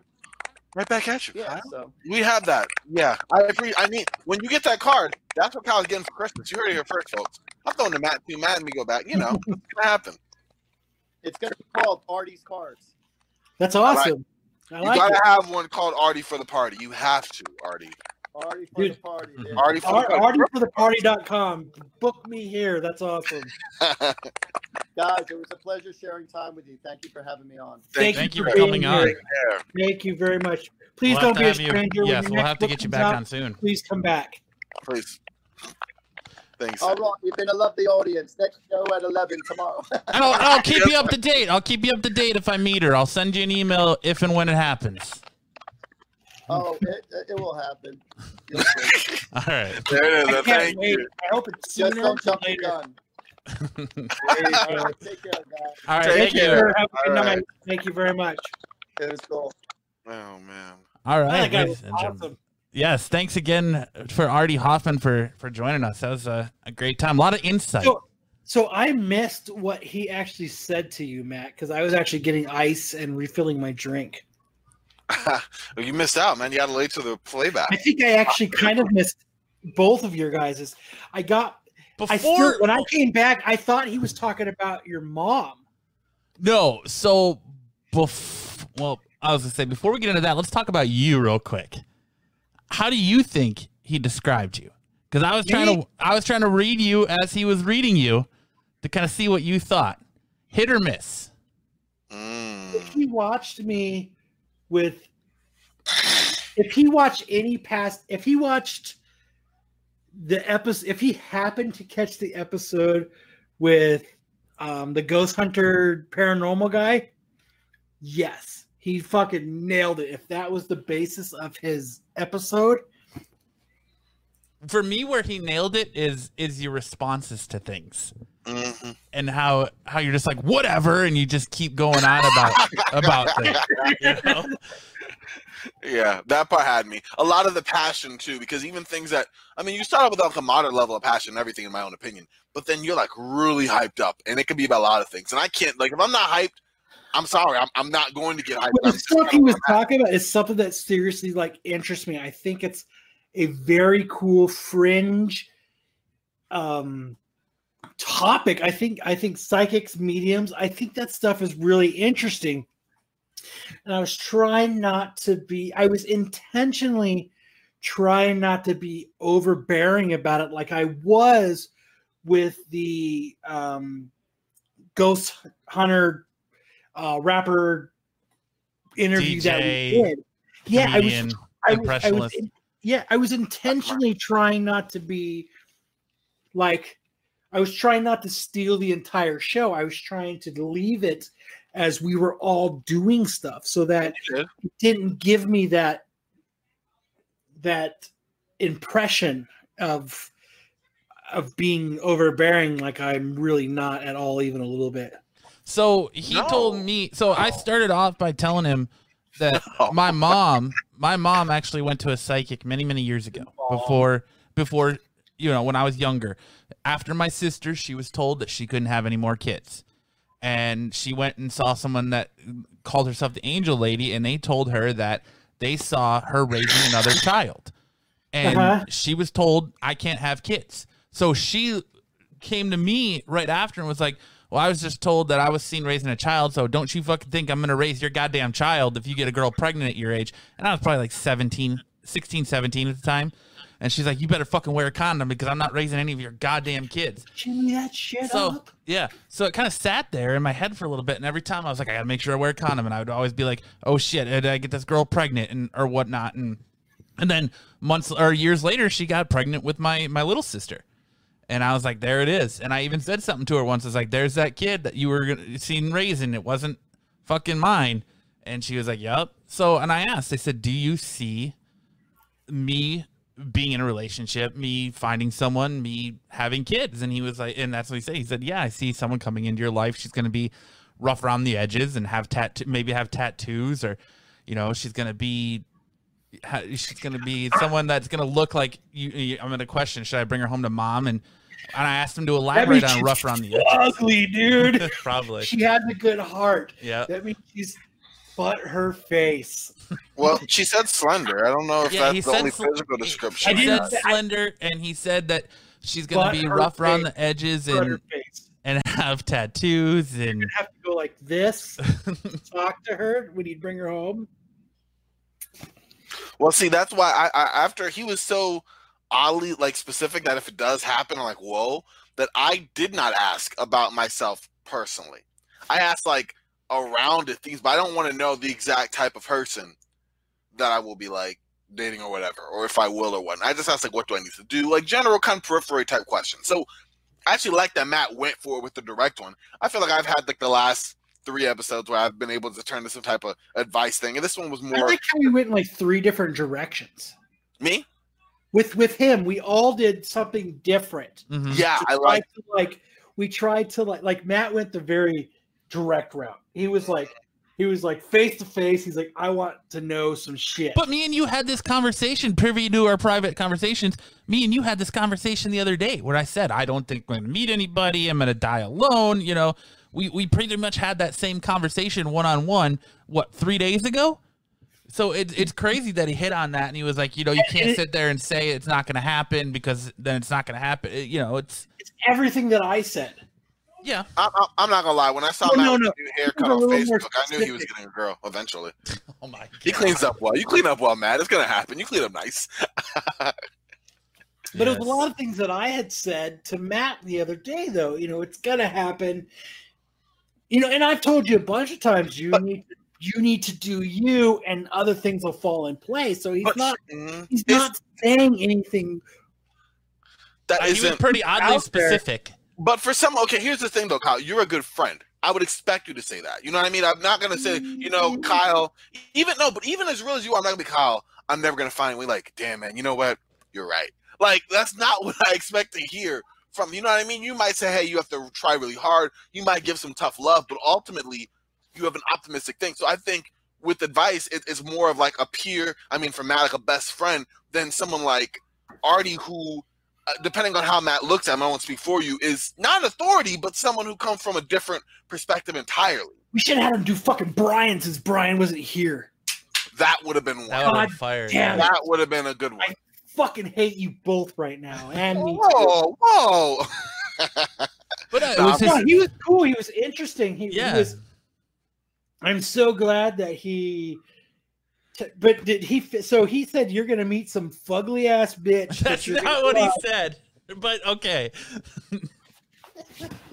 That's not what he said. But you're gonna meet Snaggletooth. Oh my god. who's going to be rough around the edges with like 5 kids and a couple tattoos. Well, she's gonna like scarves, like bandanas or something. Well, you're right, a lot of tattoos. Well, he just said that she might be wearing. Member. No, she just said she might be wearing a scarf or something over her head. You When know where I you're gonna meet her. You know where you're gonna meet her. So she's covering her face so you can't see how ugly she is. He's gonna meet her at 2021 Fan Fusion, baby. Yeah, all he said was she's got tattoos and she's rough around the edges, which is interesting to me because, spoiler alert, I'm usually not attracted to women that have tattoos. Wow, all you ladies out there. And that's another thing you're saying too is and he was actually explaining that too, is when you have these pre-notions of how you want something, it cuts a lot of shit out instead of just accepting a person for them. Yeah. So what he's saying is you're actually going to accept a person for who she is. Which is something I will admit to my own fault I don't do. 5 kids and tattoos. Yeah. Well, he never mentioned the kids part. That's interesting. He never but said you know what? kids. I did ask if he's going to have a wife and kids. I took that from what he said that she has 5 kids. He didn't say anything about her looks or that she had kids, other than that she's gonna have tattoos. She wants to cover up because she's fugly. That's not what he said. But okay, but he said she's gonna have tattoos, be rough around the edges, which okay, and then like because she's a biker. What I'm sitting here thinking to myself. Awesome. So Matt's gonna ride bitch on the motorcycle, and his arms are gonna be around his tattooed, rough around the edges biker bitch. So she's going to be wearing the shirt, which will probably happen because I'm scared to ride a motorcycle because there isn't been anything with a motor and 2 wheels. I haven't crashed. So she's going to be wearing the shirt that says, "If you can read this, the bitch fell off." That means you fell off. Probably. Fuck yeah. But it was interesting, and that's why I wanted to ask. And here's why I asked. But hold on. I've been talking to a woman for a few months now, and because of hold on, but because of coronavirus, and I'll get to that. We haven't seen each other. We FaceTime and talked, but she's not. She know you do a podcast? She's not rough around the edges. She has 1 tattoo right here, not a lot of tattoos. She's not rough around the edges to you. Right. Is it right here? No. Shout out to Greg. It's right here. Let's hear. That's why I specifically asked, is it anybody I've met yet? Oh, he said he didn't think so. But he said no. He said no. He said, I don't think so. He said he don't think so. He did not say definitively no, because I was waiting to hear it too. Because I knew when Matt asked that question, wait a second, there has to be someone in the picture because that's a very oddly specific question. And then he gave a very directly vague answer. Because he could have just said no. He said I don't think so. That might be that probability, whatever. But wait, did he just say I'm an overbearing prick? I don't want to show her. I am on Bumble. I am on a dating website. All right. Bumble this bitch. I will show you. I will show you a picture. Show it. Show it. No, I don't want to do it here. I don't want to do it here. Show it. I will show you a picture of someone I matched with. Let us see. Let me see if I can do it without. So, Kyle has come with the. I don't want to show her picture on the podcast. All right, that's fine. Privacy. I will show you. We can't see her. I will show you guys. I will show you guys after the show. All right. There's nobody listening to us right now. Shut up. Shut up. No, shut up. I'm not gonna do it out of respect for this person who I don't know and have never talked to. I'm not. Wait, you just matched? You didn't talk to her? No, not yet. Whoa, how long? Hold on. Whoa. So Bumble, the women have to go first. I know. Yep. I've tried it. We matched. She hasn't gone first yet. We matched and nothing's happened. Good. But I will show. Hold on. I will show you the picture after the show. Okay. And you'll tell me what you think. Okay. Because I'm gonna tell you right now. I'm gonna tell you right now. He fucking nailed it. So that's my next question. Whoa. That was my next point I was going to get to. Okay, so this is what's happened. It's kind of like a horoscope. He has put this idea in your head now. Now you're looking around for this answer. I promise you, he so oddly nailed this. He But nailed you're- you, crazy. though, Kyle. He Is it- nailed you too. No, he didn't. He was so far off. It's insane. I don't think so. I disagree as well. At least from what I know It about was easy to get through this episode. It was easy to get. No, Well, dude. it was easy to get you because you don't act any differently, Kyle. I'm sorry. I trust Corbin. I sat here and watched Corbin because I have my idea, and I'm like, I don't know if that's Kyle or not. I watched Corbin the entire time, just going, yup. Like, Because when he first started, at first I'm like, I thought he was gonna go for some vague reaching, but knowing Kyle, like at least I do, I'm sitting there going, oh no, he's on. Because at first I'm like, oh, he did some research. You might have listened to the last show or That's the what I last think show. too. But in my mind, I'm like, but Kyle doesn't change. It's not like me where some days I'm animated, some days I'm kind of quiet. Like Kyle is Kyle.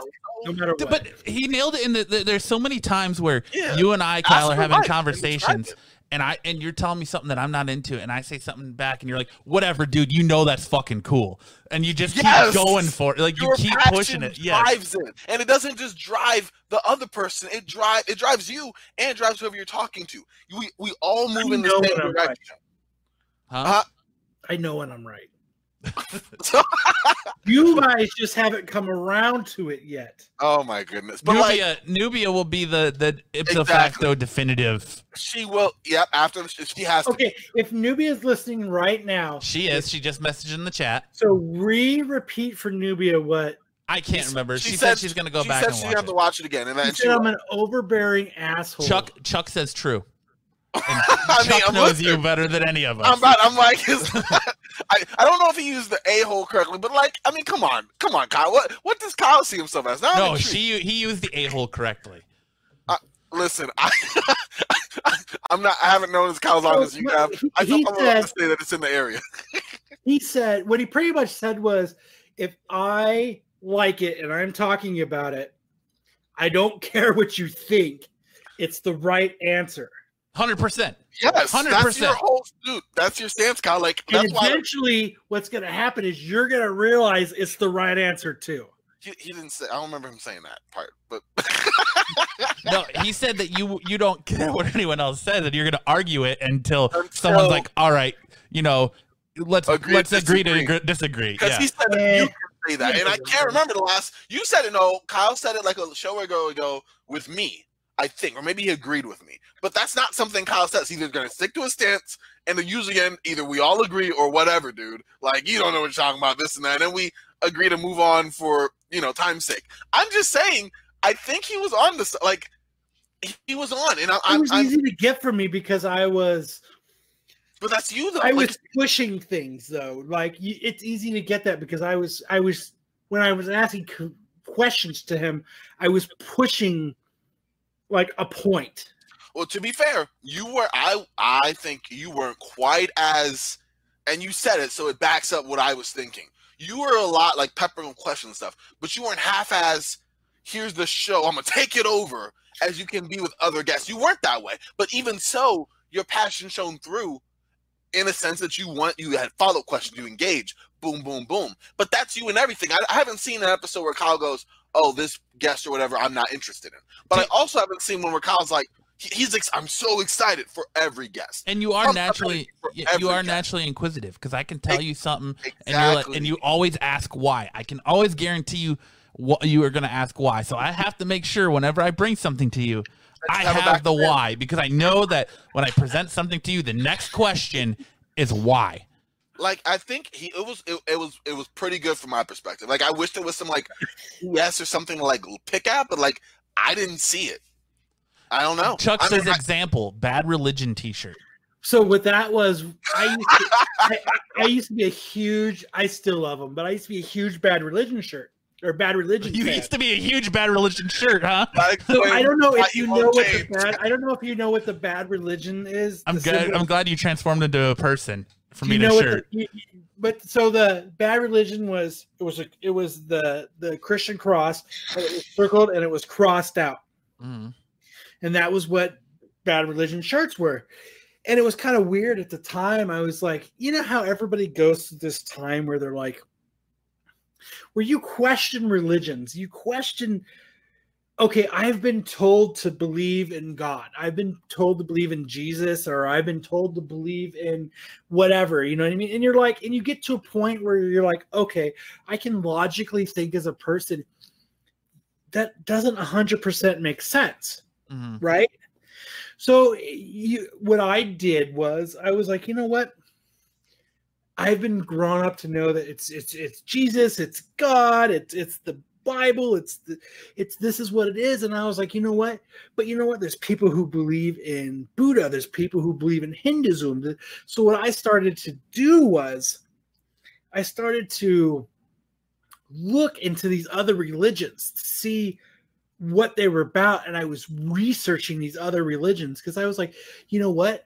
Maybe Jesus, Christianity, maybe this isn't my path. Maybe this is the wrong way to believe. So I decided, hey, you know what? What's wrong with studying other religions? So to go from my house, when Chuck lived with me, where my parents still live, to get to my brother-in-law's house, which he wasn't my brother-in-law at the time, he was just Joseph. Chuck and I would cut through these two alleys to get to his house. So we were walking, and there was this dude playing basketball, and he stopped me because of my bad religion shirt. And he started this thing about, you know, blah, blah, blah, crossed out cross, blah, blah, blah. I'm not even going to get into that. So I started saying, well, what about this? What about this? You know, what about this religion? What about this religion? And long story short, what happened was after this discussion we had, he was like, hey, man, want to play basketball? Because it was just this, you know what I mean? Like I had this point of view and I gave it to him, and he didn't really have an argument for me anymore. I don't even know how long we fucking argued him into submission. I did, but I didn't argue him into submission. I proposed different points of view with facts behind it. That's not arguing. Curiosity. Okay, but I wasn't a dick about it. How's that? I wasn't a dick about it. Just like if I were to say ghost sucks, you're gonna propose that I'm wrong. Oh, don't let if me I could mute you and not kick you out, I already would have. And there it is. I would say Gotham. That triggers Matt more than you. Trust me, you guys are here, and I'm like 2 steps ahead. You just haven't caught up yet. That's the point. We should have fucking. Ask Brian. Ask Brian. What's that? Oh my gosh, you missed our site. Give a total breakdown of Kyle that Kyle disagrees with. Like complete breakdown of personality and just. I mean, mind you, I think Kyle maybe made a little more harsh than I thought, but I thought it was pretty spot on. So we're debating it and talking about Kyle's attributes, and you know how arguments, you know, there's certain, you know, there's an agree to disagree type person, and there's a well, you're wrong, conversation over type person, and you know the spectrums are there, and where Kyle is. Kyle likes to think himself as a, you know, there's an interchange of dialogue, and ultimately he's trying to lead you on the right direction of which you're wrong, and he's somewhere else. He's trying to take you, and sometimes you got to take you and lead you over there, force. Well, yeah, you know, he doesn't think it that way, but he's just trying to help you see where he's coming from because he's right. But he doesn't. That. He said that Kyle is a naturally curious person. That he always researches. If he's curious about something, he researches it, and he researches it, and then if he's excited about something or into something, he tells you all about it. Even if you don't care, he still tells you. And if you have a different opinion, he's gonna be like, "That's cool," but then continue to tell you about it. And basically try to tell you like why you're wrong and why your opinion should be different, and pretty much argue into submission. Now Nubia was in the chat. She said she missed it. She's gonna listen back. Chuck confirmed that he nailed Kyle. I think he nailed Kyle. Corbin thinks he nailed Kyle. Game over. If Chuck says it and then Nubia says it, then game over. Like I don't even need to say anything. Nubia, the word, she has to really listen back, or even listen to what Matt just said and respond, because she hasn't gotten that part yet. But everyone, I mean, I didn't see a discrepancy there. Kyle's like, I don't know, I disagree, and we're like, really? I don't know. I am an inquisitive person. Like if what you're saying doesn't make sense to me, and I'm not wrapping my head around it, I am on it. But then again, he could have got that from listening to Digging the Show when I'm talking about, oh, we need a producer, and Kyle's fucking grilling me about why, you know? Like that's what But I mean. he wasn't listening Kyle, to that. No, but Kyle being Kyle, he could listen to any show at any point. In any of the past like 5 years, however long you've been doing the show, you really think he went back and listened to our show? I don't think. I'm saying I don't think he would have come on. I don't think he would have come on. I like Brian's point of view. I'm saying this to disprove the theory because I'm saying if he had watched one, I don't think he did either. I think what he took what I was saying and how I was going about things, and he nailed it. And he nailed it. Like, nailed it. Yeah. So he found like he noticed he was talking about the relationship stuff, and he could tell I didn't give a fuck. But I cared about points A, B, and C. I honed into points A, B, and C, and that's what I asked about. He picked up on subtle things that he delivered. And I think that's what happened. He noticed that I found A, B, and C intriguing. I didn't care about D, E, and F. You know what? I took D, E, and F, and I just wiped it off the table, and I concentrated on just the few things that I liked and that I knew about, and I went in and I talked to him about. I have a theory. I don't care about his coaching advice. I didn't care about any of that stuff. Yeah. I cared about his psychic abilities. I cared about his paranormal visions. I cared about only the cool stuff, the medium stuff of what he was talking about. I didn't care about the life coach bullshit that he was saying. I wanted to know how he talks to spirits. Is there an interpreter? Is there like how does he see it? Like I want to hear more about Corbin's dream journal. Right. Dream journals are tight. I wish I could do a dream journal. Those help you get to lucid dreaming states. Yeah, I've been having a lot of weird dreams since my grandma passed. I don't need a dream journal. I remember my dreams so. You're so awesome, Kyle. I'm trying to live up to that, man. I don't either. I only remember. I never get to REM sleep. Huh? I never get to REM sleep, so I can never. Oh, I feel like a repetitive nature. Like the last night that I was with her, over and over. It takes me about 3 minutes to get to REM sleep. Oh yeah, it treats me out. So I decided to write a dream journal. I also have one that I wrote my 5-year plan of where do I want to be, and a lot of things that I feel I'm putting my hand in that I'm not really finding joy or satisfaction out of, but I'm doing it just because of My sister just messaged me. She said he made observations about your mannerisms and your actions. He did not actually read you. That is reading you. That's kind of what that is, though. But that's interesting opinion. I'm not going to. He didn't get this. Somebody from the other realm didn't say like, "Hey, Kyle is a fucking." He doesn't care what you think. His opinion is his opinion. You know what I mean? Like, what do you want him to do? Come on here and be like, Kyle's a fucking asshole. Yeah, fuck that Kyle guy. How fucking cool would that have been? The spirits tell me that you're a fucking cocksucker. How fucking cool would that have been? Oh my God, I got a message from the other side. No, you're fucking. but like, I feel a message coming through. Hold on. Like, how cool would that be? You know what the spirits tell me? You're a fucking cocksucker. Like, that'd be awesome. He's like, I'm getting a spiritual sign. I'm gonna write it down and tell him if you're right. And he writes it down, holds a piece of paper, just says "fuck you." Well, here's the thing. Chuck used to do that. He used to have a "what the fuck" the crowd talking about in his sleep. Nubia does it too. She wakes me up and she goes, "You know what the fuck you were talking about in your sleep?" And I'm like, "No." She's like, "This is what you were saying." And I'm like, "No way." My mom used to do it too. I used to get up and be like, I used to tell her like recipes for apple pie and dumb shit like that. I do the same thing, brother. My mom would be like, "You had a full conversation with me. You walked out of bed, had a full conversation with me, and you were sleeping." Yeah, that's how I have too. I talk about work a lot in my sleep. I'm gonna get this out. Well, talking work, I feel that. You talk about the perfect blunt you rolled all the time. No, that's my mustache. But next time he's on, there's two ways of figuring out. One, you just said. We'll have him on again. I'm gonna tell y'all, since Scott was, you're wrong. I'm out. Boom. If there were, who knows, a second book, whatever. maybe Kyle could like not fix. I don't want to paint this in a negative way, but some of those attributes work on, and then have him give a second reading to see what he's getting from now. You know what I mean? Or if he was on a second time, Kyle could ask what's one thing that he knows that only Kyle could answer. Because a lot of things, I'm sure. You know what I mean? I thought it was a pretty good reading, though. I'm not gonna. I was like he at first I was, but as he kept going, I was like, oh, he is. We're there. Like, I thought you would have went for it, Corbin. I thought you would have went full on for it.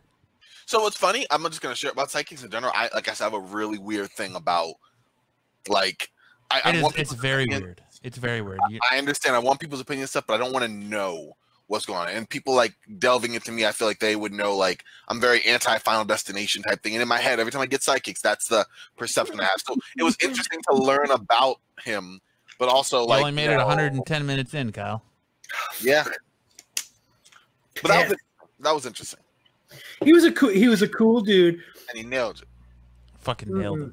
Yep. He nailed it. He was awesome. That was one of the best readings I've seen, and I've only yeah, seen. But it's not hard to get that I'm an overbearing prick. But you don't perceive yourself that way because you perceive yourself a different way. Like exactly. So it would be hard. But I know I am. I just can't control it. I know I'm an overbearing prick. But like I get some of it. But where in that would he have got the feeling that you're an overbearing prick? Where in that would he have got the fact that like, you're willing to argue something to the point of it didn't matter what he submission? was talking about. I had an agenda, and I brought that agenda into our conversation. Well, here's what's funny. So this is what I make. I mean, you're a lot better about that. I'm not going to go into this, but like, let's say, remember we were having our own private talk, right? A lot of the descriptions that we were talking about each other, that you were talking about one, I actually saw in you too. So it was weird in terms of the reflection of like how we see ourselves. It's like this how though. we see others. So when you read a horoscope in the morning, so you wake up bright and early at say 7:15 a.m. At 7:26, you read your horoscope. Like I'm a Gemini. Today, super vague shit's gonna happen. You spend the rest of the day trying to connect these dots. And I think so when he, and don't get me wrong, he might have nailed it. But so what happens is he says these vague things, you connect the dots. And you're finding, okay, he's right. Kyle does this. Kyle has done that once. Kyle has done that. Everybody has their story now, but you do it more than once. But okay, I could say, so if he would have said something close to that about Corbin, I would have said, you're right. Gotham by Gaslight, Star Wars. Like I could have taken those exact things and I could have pegged it to Corbin. I could have done it to you. Okay. Joker movie. Here's what we're going to do. Yeah. All right. Okay. To prove whether he is real or whether his skills are legit or not. It is. We all heard him, right? We all heard his prediction for me, right? What did you say to Corbin though? I think I missed that too. Yeah, I didn't. Give me short and sweet predictions he gave for the rest of you guys. You didn't miss it because I kept it real general, and so his answers were real general. Like, what do I need to do? He did more life coach of Corbin. I didn't do anything specific. You know what I mean? I think he went specific with you. He went specific with Kyle. He went specific with Matt. But for me, it was like, what do I need to do to change things? I specifically didn't ask, was I going to meet anyone? I specifically didn't ask, what that person's going to be like. I didn't want direct answers. I went for the jugular. I was kind of nervous about it. So he gave me general, like, being more positive, not the same things Kyle heard, not looking at to what I can't get, but what I can, that normal life coach things, which I know. So that was me. I'm off the table. Then it was just Matt and Kyle. Corbin's off the table. Because all I said is, I can't even remember. I said, you've done Matt, you've read Corbin. What do you see when you see Kyle? Yeah. That's all I asked. Fucking nailed you. Yeah, it was pretty good. But it's not hard because he nailed you like your prom date in high school, bro. But like, here's hard, the fast, and to the point. Is it the psychic's fault that it's not hard to know who you are? It's his job to tell people who they are. It's his job to read you. It's easy. It's like some people read books and some people read books. He read you. However, my always problem is my heart is on my sleeve. I am a very easy person to read. You know when I'm mad. You know when I'm sad. You know when I have a point to make. Like, I don't hide any emotion that I have. I don't suppress it. I don't act like it's not happening. Everything is on my sleeve. Everybody can read me like a book. And it's one of my fatal flaws as a person. I'm very easy to read. I'm not a poker guy. And it's just the way I am. I don't see anything wrong with that. No. When you're honest, honest all the time, and you're like that, you don't have to remember any lies. So I feel the way I feel at that moment. It might change, but like I've always worn my heart on my sleeve, and there's just nothing I can do about it. Okay. But like, here's the thing. I think the only difference in that, because you wear in your sleeve, I don't have a poker face. I'm pretty open. It's that your opinion, like I do it too up to a point, is that you have a big heart. Your heart's on your sleeve. You have a very strong opinion, and you are compelled. Like you can't stop yourself from pushing that. You're telling me I have no self-control? Well, listen, I'm not saying it at all, Kyle. No, but like in terms of you are gonna make sure that they get your opinion and steer the right way. I do it up to a point, and then I'm like, okay, if it's certain things, I will pass. If not, I will say, hey, we'll agree to disagree because we're not gonna. That is one problem that I have. I can't read people. Like I just disregard the way that they like. If they zone out and shit, I just disregard all that. And that's something I'm actually like working on as a person. Yeah, it's called like, getting older, becoming a It's like the face that Brian makes. It made me stop. So, like I said, it is July 31st, 2020. All right. I will give it 1 year. July 31st. We're gonna meet your snaggletooth 2021. Yeah, 5 children. If I haven't met her yet, we'll know. So what did he say? He's gonna ride a motorcycle, and he's gonna be hugging her from behind. And if the bitch fell off, it's actually Matt. Yeah. If you could Is read that what he said? No. So I asked him if I was gonna meet somebody and get married again and have kids, and he said that I'm gonna meet someone who's rough around the edges. She's gonna have tattoos, and when I meet her, she might be wearing something on her head, like a hat or a scarf. And she's gonna be kind of hard to read to like. No, it's gonna be like she's gonna be so rough around the edges that it's gonna be hard to. But she's gonna have a good heart, and it's gonna be hard for me to be like, ooh, you know. And so Kyle went to fugly. Yeah. So we'll see. We'll see what happens. Yeah, but in the mass of my point, it's like I will update everyone every week. Now be like, not looking for that though. Like, I will, now that picture. Oh, dude, I'll forget about this by tomorrow. So now he's looking for a snaggletooth motorcycle nasty. Not even close. Not even close. I'm not looking for any snaggletooth motorcycle riding anything. I will update every week. I'll be like, nope, not yet. Nope, not yet. Matt's psychic update of the week. I feel you. I mean, yeah. Just fucking hating, Kyle. That's all right. I should have asked, do we see a popping in the future? A what? All that popping do we see in the future? Oh, yeah, his mic. Oh, sorry, Corbin. I totally thought that was you, but I think it was him. It is. No, everyone. No, you're fine. It's good. I didn't even notice at first. I knew the popping, but I knew it wasn't me. I was muted half the time. I had my throat. Well, because there was times where I would mute you and it would stop, and I was like, "It's fucking Corbin." Yeah, and that's why I said something, but it was his connection. Yeah, I've been sitting on mute for the last like 30 minutes at one point, so I was like, "Nah, bro, that ain't me." Though, huh? Like, I'm totally gonna like. The parts of the chat though that were killing me was Michael Stout. Oh, did he just go through an earthquake when he like moved around and moved his camera all over the place? When Solo he was like, "So when I'm jerking off, my mom can see me." I was like, yeah. Michael Stout says when the biker bars open on Arizona, Matt can go find her. Nah. Dude, every time I say ugly ass bitch on a motorcycle and be like, that might be Matt's future so-and-so. What was that that bar up on there on 35th? The Steel Horse Saloon just closed down, so you're not going there anytime soon. I'll go to Sage and Sand. Yeah. Oh man, that was interesting. I'll go to Carly's Bistro. Also, was the cheering coming from him? No, that's Kyle's kid.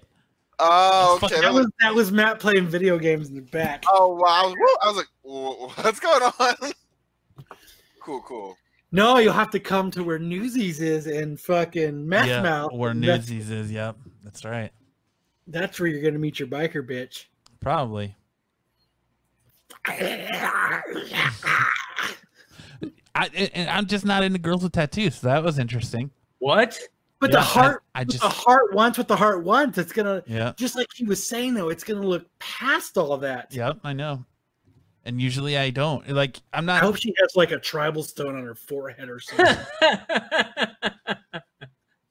It's like this big fucking tattoo right here. I hope she's got armpit hair, and then she's got a leg here and a leg here.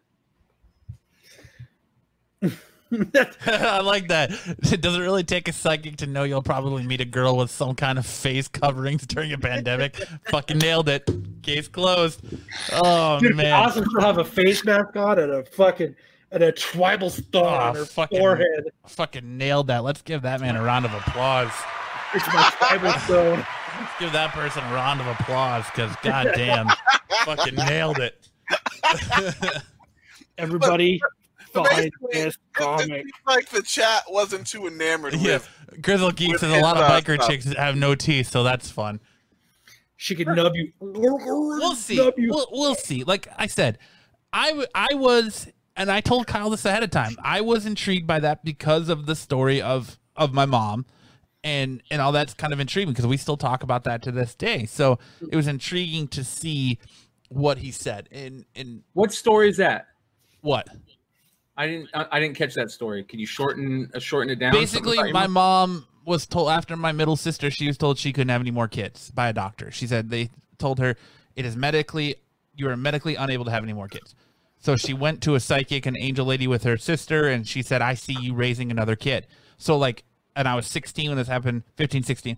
So that whole time she was like, I'm not raising your goddamn kid, Matt. You better fucking wear a condom. Whoever you're hooking up with, you better fucking wear a condom. And I'm not raising your goddamn kid. A few years later, boom, she got pregnant with my little sister.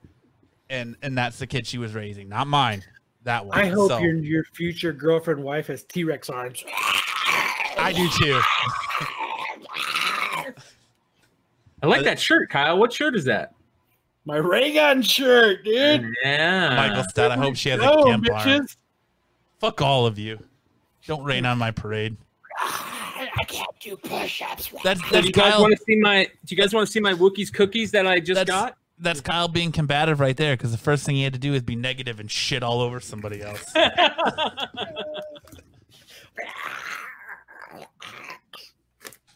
I got my Turkish fucking Darth Maul variant in the mail today. Oh, you don't say. So this is from our Turkish buddies over in Turkey, Parallel Universe Comics. I had to sign for it, so I had to go to the goddamn post office and fucking get it. These guys are super, super second to none, and they've got a new variant out. It's a Hulk variant. And I'm very happy that they sent me these. We've got, here we go. The regular 181 variant. Nice. The X-23 variant. Even better. The Hulk versus Weapon X variant, or Weapon whatever variant. Dude, the X-23 is still the best so far. Maestro versus Weapon X variant with Red Hulk in the background. Shit. And then I got Killing it. I got some more Darth Maul black covers. Nice. I got another Darth Maul set. I think I just got that today. And another set of. This is the regular variant. It's the Turkish version of 181, and he did 4 variants with it. Yeah. So big shout out to our homies over in Turkey, Parallel Universe. This is how. So did you have to sign for those too? What's that? So he just put up the Hulk ones last week, I believe. But did you have to sign for it? No, I didn't have to sign for them. I don't know why mine was I had to sign for mine. I had to go. I got a because you probably argued with them And he just agreed to disagree. Whatever, dude. Always fucking right. Jesus Christ. Don't you fucking. This is pretty interesting. He also sent me these. Check these out. So this is the Hulk variant, the sketch cover variant. And I'm like, oh, that's weird. It's just a piece of paper, right? Oh, shit. It's a blank and a blank. That's pretty dope. It's a blankety blank. So you don't get dirty fingerprints all over it like I just did right there. Well, that's what I was looking at my old guard number 1, and there's a fucking goddamn fingerprint right in the middle of the white cover. Yep. I do not. Unfortunately, fingerprints Kyle. kill. Do you want to run down Hot 10 before you Yes. get out of here, Brian? For sure. Brian's in it to the end of the show. Let's see. I've got till what time is it? 9:40. 9:40. I have got another 20 minutes before I have to leave, so perfect timing. Shout out to Jesse James Comics, who is helping out some friends tonight by letting them use his comic store to shoot a movie. So shout out to Jesse James Comics coming through once again. To drive there. What's that? I am in no condition to drive there. I can see that. I didn't drink that much though. Yeah, sure. It was only like that much. Uber. All right. Oh, that's been so hard to do anyway. Okay, I'll stop. But it's been hard. It's been hard to find Uber or Lyft. It's been hard for Lyft. It really has, man. It's And like, you know what? it's like double the time. Yeah, I'm gonna tell you. Okay, real quick before we start. 2 days ago, I busted my tires pretty bad, like 2 of them, slashed on some glass. Driving from the park after I went for a run. Right, fine. It was like 11 at night. All the towing companies were like, all the 24 hours weren't open, and like the 2 that were had ridiculous rates to get home. So I was like, forget it. I got 1 to get home. I said I'll do a Lyft the next couple of days, get paid next week. I'll fix the tires, whatever. Went on a Lyft yesterday. I got off work at 4 yesterday. 4. What was yesterday's Thursday? Had an early day yesterday. Got off at 4. Fine. Set my Lyft. Driver's 15 minutes away. No problem. Driver gets about 7 minutes away. Cancels. Okay. Next one. 2 minutes away. Cancels like a second later. Okay. Next one, 6 minutes away. Cancels again. Fine. The next driver comes. Yeah. Says there. Yes. Says, oh, I can't find you. Where the library's at. Whatever. I send my address. No connection. I call them. They don't answer. I send a message. Fine. But then I guess they overrided it because on Lyft it says that your driver says that they're here, and you have 3 minutes before they cancel the ride and you're charged. I'm like, but I can't get charged when the driver's not here. So I reach back out to the driver, send a message. He reads it but doesn't reply. I said, "You're not here, sir. Like, I'm looking for you. You're not here. I'm not about to pay $20 for a ride." That's fine. I call him again. He doesn't answer. I call the service line or whatever. And then finally, as I'm calling the service line, I get the ding that my driver has canceled the ride. Fine. Like, I don't even care. I'm just glad you're gone because you tried to lie and say you were there when you weren't. Fine. A minute later, I get an email from Lyft that says that I have a Lyft health violation. And I went, what? And apparently, I got tagged by the driver who we never saw each other for not wearing a mask or acting in health accordances for Lyft drivers. What a fuckface. Exactly. We never saw each other, and I literally had a mask on. So, like, do you know who the driver was? Let's call his ass out right on. Well, I remember being robbed. I don't know him. I literally was just connecting. I'm like, are you kidding? Like, what type of nonsense is that? And so now I'm worried. Like, I've never, like, Lyft sends violations. Am I going to get charged? Like, what does that mean? And apparently I got a thing on my app that said it was just a warning. I'm like, that's still kind of crazy. Finally, my driver comes, and we had a language barrier. So I just was like, hey, just go home. Like, we didn't know, like, how to communicate effectively enough to have a good conversation so I could relay what happened. So you're saying his name probably really wasn't Rob? You don't need to have a good conversation. Just sit the there guy and who look had at an the issue phone with his name was Robert. The next driver wasn't that. The thing was Victor. But the point being, you're right. Like, that whole scenario was like, what is going on with, like, that was a crazy experience. Not just with the lack of Lyft drivers and everything, but these violations and such. And bottom line, I'm not using Lyft. And look at Brian, like, fuck, call him out right here. Fuck this guy. Yeah, call him I out hate right people now. like that, dude. I can't stand that shit, man. It was crazy. Don't try to be shady. Yeah. Yeah, and that's what it felt like, to be honest with you. But thanks, guys, for letting me talk. We try to work the system. The Golden Age book this week is Red Seal Comics number 20. This a 5.5 sold this week for $1,100. The last known sale was in 2013, where an 8.5 sold for only $660. So a 5.5 sold for $1,100. Crazy cover. I mean, look how crazy that cover is. It's like, why is he pulling her using a magnet to pull her from her grave? Is she made of metal? That is interesting. I like the red seal, and so that's pretty sick.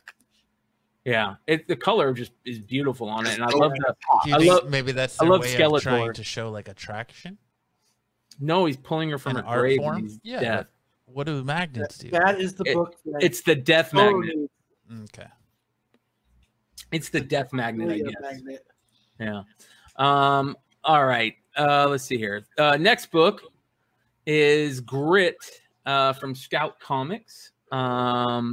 This is Scout Comics is doing great stuff. This is a book about a guy taking out trolls, I guess. I'm not too sure, but another Scout comic that Ben writes, another Scout comic that is selling well just after release, $10 to $15 just after release. But there does seem to be more copies available than It Eats What Feeds It, which was on the list last week, I believe. And that one has stayed below $10. So just a nice little honorable mention from Scout Comics, who's doing dope ass shit. So I like Scout Comics. Number 10 this week is the Captain Marvel number 18. This is the first appearance of Lori L, which I believe is Captain Marvel's half sister. So it's selling for 10 to 15 out the box, and there's going to probably be second and third prints of it. And you know what second and third prints are doing right now? They're going through the roof. So if you guys got any second or third prints of books right now, we can talk about that later. But some second and third prints are just ungodly, the amount of money they're getting. And you'll see that on this list. Number 9 is Batman from the Snyder Run, number 28. And this was a $5 book last week. The Tinian stated he was bringing back Bluebird.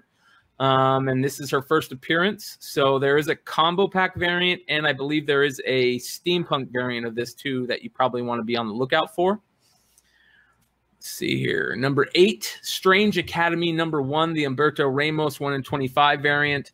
All covers of this book are still selling well. This one in particular has jumped from 75 to 85 to 125 plus this week.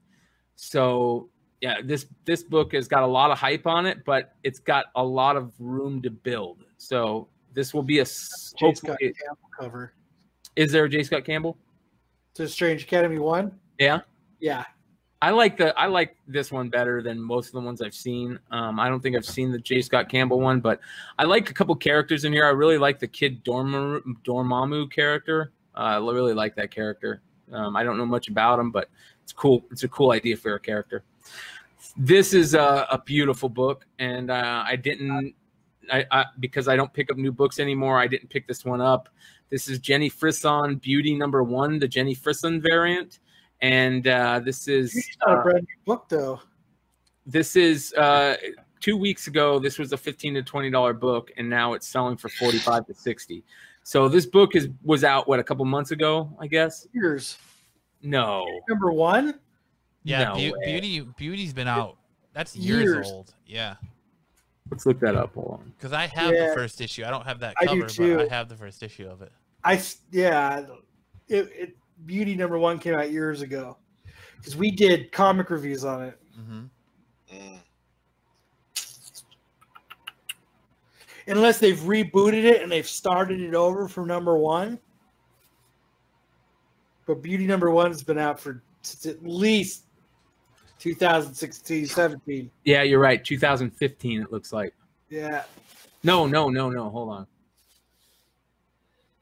Because me and Jose and Matt all bought Beauty. We all got into that together. Okay. Well, it's selling for a grip of money now. This is a Frison copy that I never got. Crazy concept, though. Yeah, it is a good concept. Oh, I don't know. It's an okay concept. Something about where they have makeup that turns them into zombies or something. It's you take this. You like inject yourself. You take this thing and it keeps Beauty, but there's a cost to it. And you can only have it for it's It's a pretty cool concept. This is a $60 book now, so if you have one, sell it or keep it, whatever. But it's a beautiful cover. As I push my opinion. Yeah. Number 6 is another variant from Peach Momoko. This book was on the list last week with all the SDCC stuff. We were thinking that some of those books were just going to start dropping like rocks, but this one gained another $50. It's a $150 to $200 book right now. Her Spider-Man one is garbage. The what? The Spider-Man one? Oh yeah, when she does hero covers, they're terrible. But she gave Spider-Man this long neck. Yeah, they're saying she can't draw necks. Because it's like so she's like the female version of Rob Liefeld. Exactly. But yeah, because like her neck with Spider-Man, it's like, I guess if you looked at it in reality, it'd be like a 14-inch long neck. Yeah. Like it sticks out like almost like a giraffe type of thing. It's or really that other weird one where he's going down web shooting and it looks like the web's coming out of his ass. Yeah. I mean, in Australia, that's kind of truthful. Yeah. That is where way to push your opinion on, Mikhail. Thank you. Number 5 is Invincible #1. God damn, I hate this book because I'll never own one. Dude's Brian. Yeah. This is selling for ridiculous money. I think $1,635 is what sold for last week. It's just because it's going to be a show now, right? No, this book has always been very hard to come by. It's been recent spike.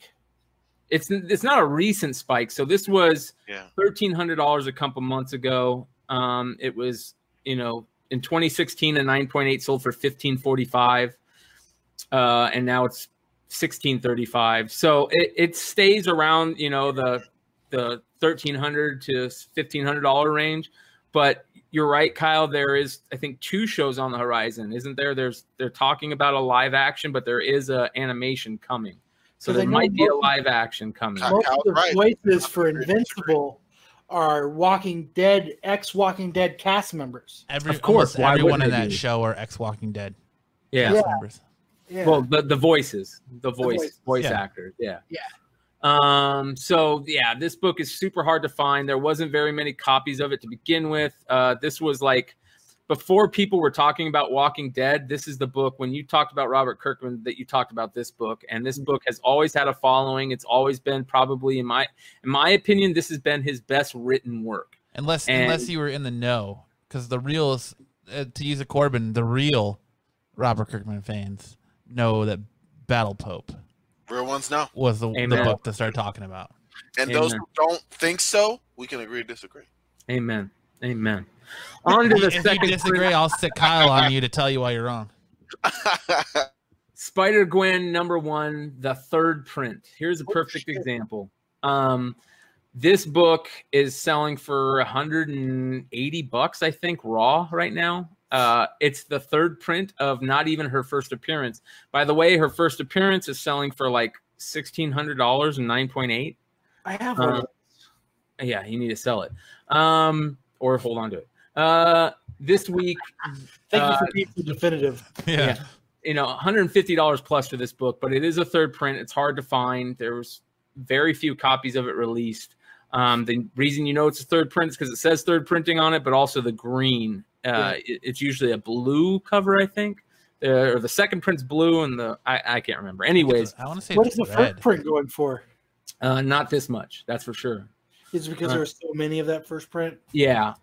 As a matter of fact, shout out to the Ben from Go Collect.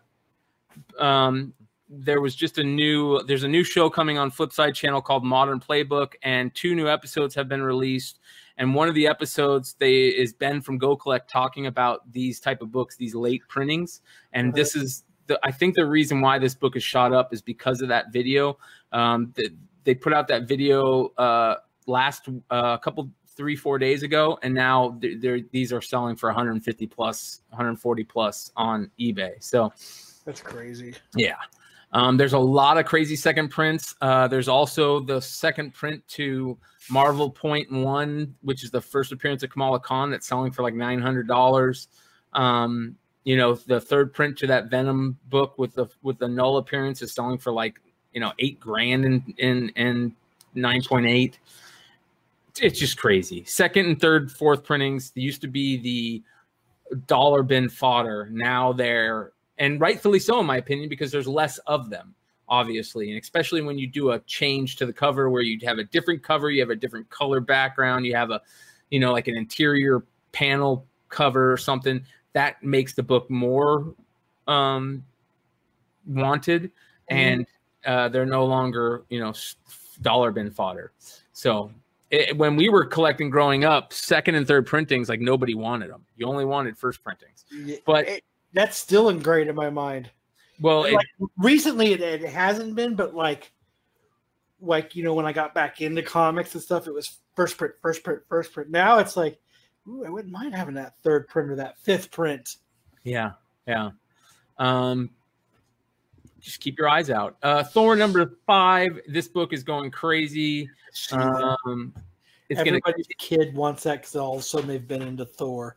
And this is basically, we talked about this when this book first popped up, how this series, when the series first popped up, how it's really similar to Immortal Hulk and Thanos. When Donny Cates is writing Thanos, it's been the excitement has been created organically. It's grown with the book rather than just being an issue. People were talking about how well this book was written, issue 1, issue 2. Yeah. And issue 5 is just going crazy. It was about a $40 book raw last week, and now it's up to $80 to $100 raw. I'm putting mine up tonight. And they're putting the whole run up. The variant is selling for ungodly amounts. So if you have the Ribic variant, make sure you guys throw that in there. But that's just not the crazy part. Here's the crazy part. Number 2 is selling for $100 raw also, and it's number 2 on our list this week. Thor number 2. This is what a lot of people are saying is the cameo of Black Winter, and it also has a Strange Academy preview in it. There's also a beautiful variant for this, but this book is also selling for $100 raw right now.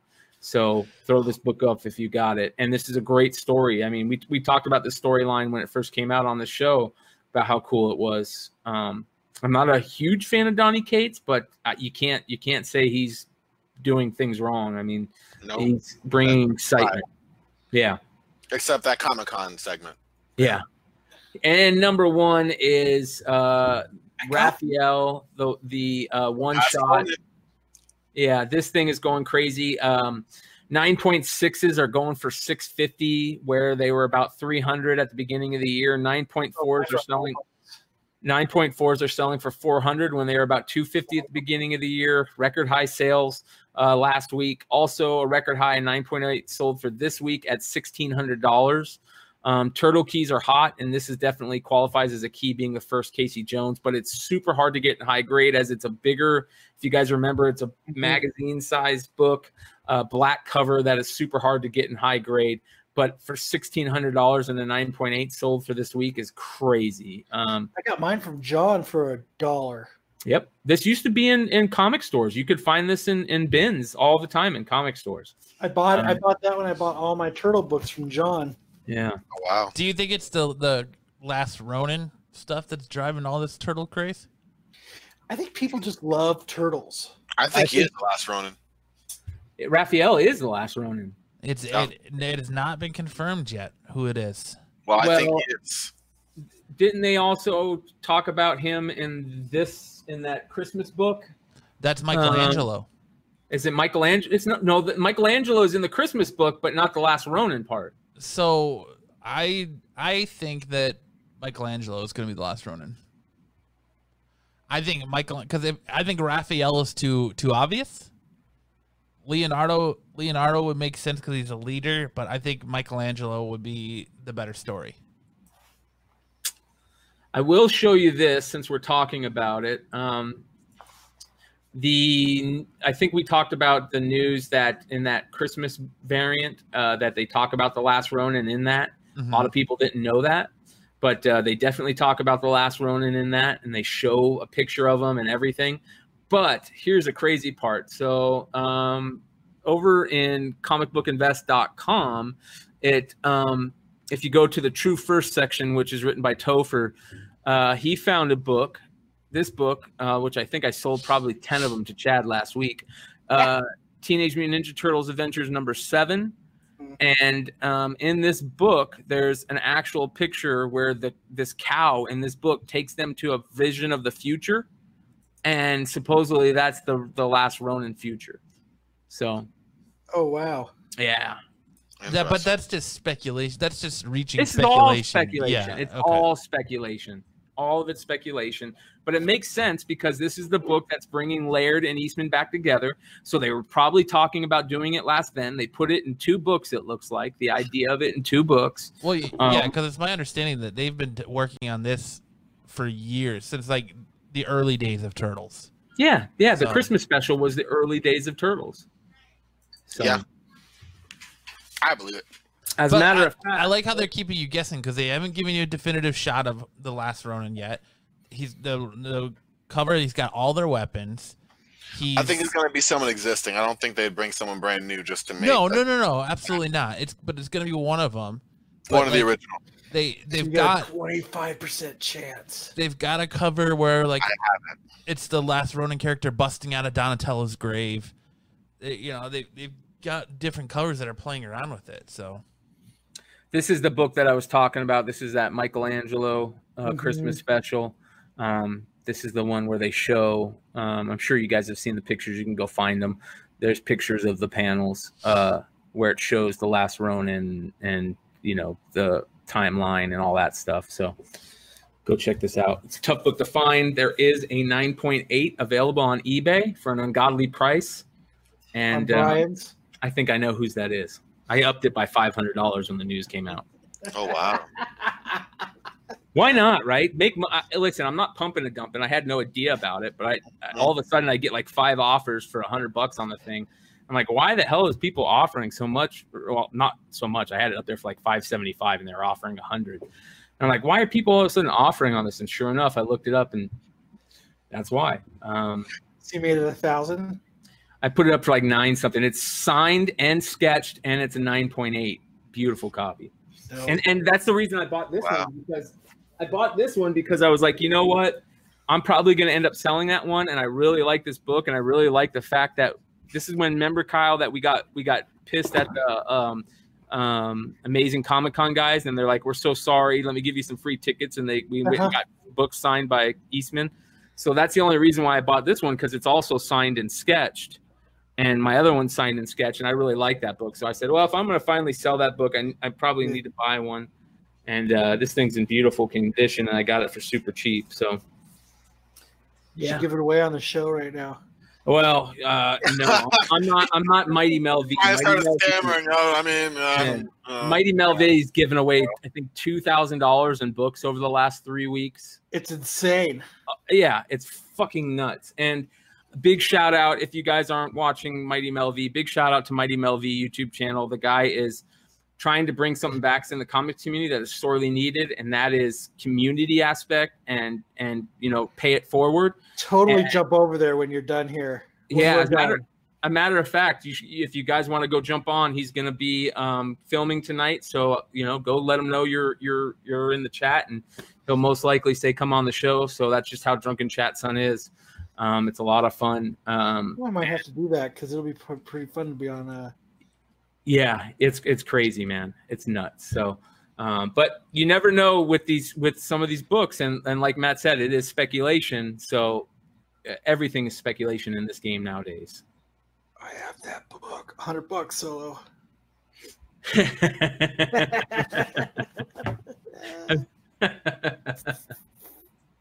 But have you guys gotten anything this week? Anything interesting? I got the like I said, I got the Turkish variant. It's in my car. I haven't gotten it out yet since I had to go stand in the goddamn line for the fucking. Since it was registered mail to sign for, I had to stand in line at the fucking mail for it. He was kind of cool. Like, it was weird because like the dude from Turkey kind of like he messaged me and he's like, "Hey, I just got a message that you weren't home," or the message was really weird how he worded it, and I was like, "What the fuck are you talking about?" Let me bring it up. he said, "Hello, my friend." You were not home when they rang your bell. Something actually like that. I left you a nice shot of my junk on your camera. That's stupid. He said, your tracking notification said they couldn't find your home. Just wanted to give you a heads up in case you didn't see any notice. And I was like, what the fuck do you mean they couldn't find my home? Yeah, that's weird. I was like, what does that mean? And then I went out to my mailbox and I was like, oh, no problem. Okay, I understand. They didn't come to my door. They just left a notice. And then he was like, I guess courier companies are the same all over the world. He's a really good guy. He was They awesome. contact you. Big shout out to Parallel Universe. But I was like, what the fuck does he mean he can't find my home? Yeah. You trying to say I have no home? Get in your home. Big shout out to Chuck. Chuck, how do you guys put on socks? Do you guys go sock, then shoe, or do you go sock, shoe? Sock, shoe. No, sock, shoe. I go sock, shoe. And then Chuck said the same thing you did, Kyle. He's like, dude, my socks never touch the ground. I was like, that's pretty smart. But then I'm like, who fucking cares? I go sock, shoe also. Why the fuck would you put both socks on? It's like, I don't know. It's weird. I got another one for you. I do something else. I put my belt on before I put my shorts or pants on. I've done that a couple times. I usually do the opposite, but I've done that a couple times. I do not do that. And, everyone's different. That's awesome. Everybody's different, brother. The belt goes on, or the pants go on, and then the belt goes on.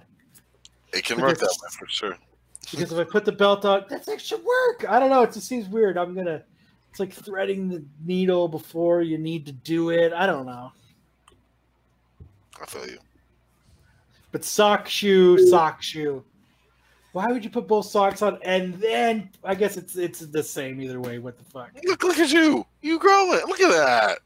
Dude, the psychic has helped me, man. I'm thinking outside of my box. Artie will be proud. Exactly. Look at I'm telling you. This is a learning moment. I'm happy for it. I'm kidding. Growing as a person. But I'm also hungry. So. Oh man. All right then. That's weird though. I never actually thought about that. I only thought about it when Chuck brought it up.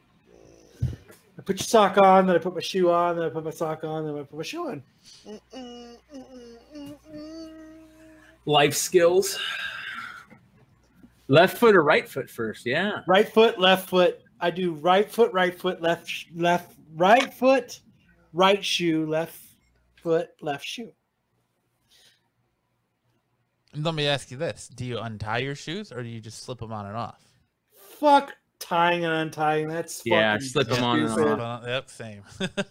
Stupid. Only stupid people tie their shoes. Well, it depends. What are you doing? Are you going hiking? Then you got to tie them. Right? Yeah. If you're going hiking, you got to tie them. I'm sure most people do, but I'm lazy and I just like to put my shoes on. And I like to slip my shoes off. Yeah.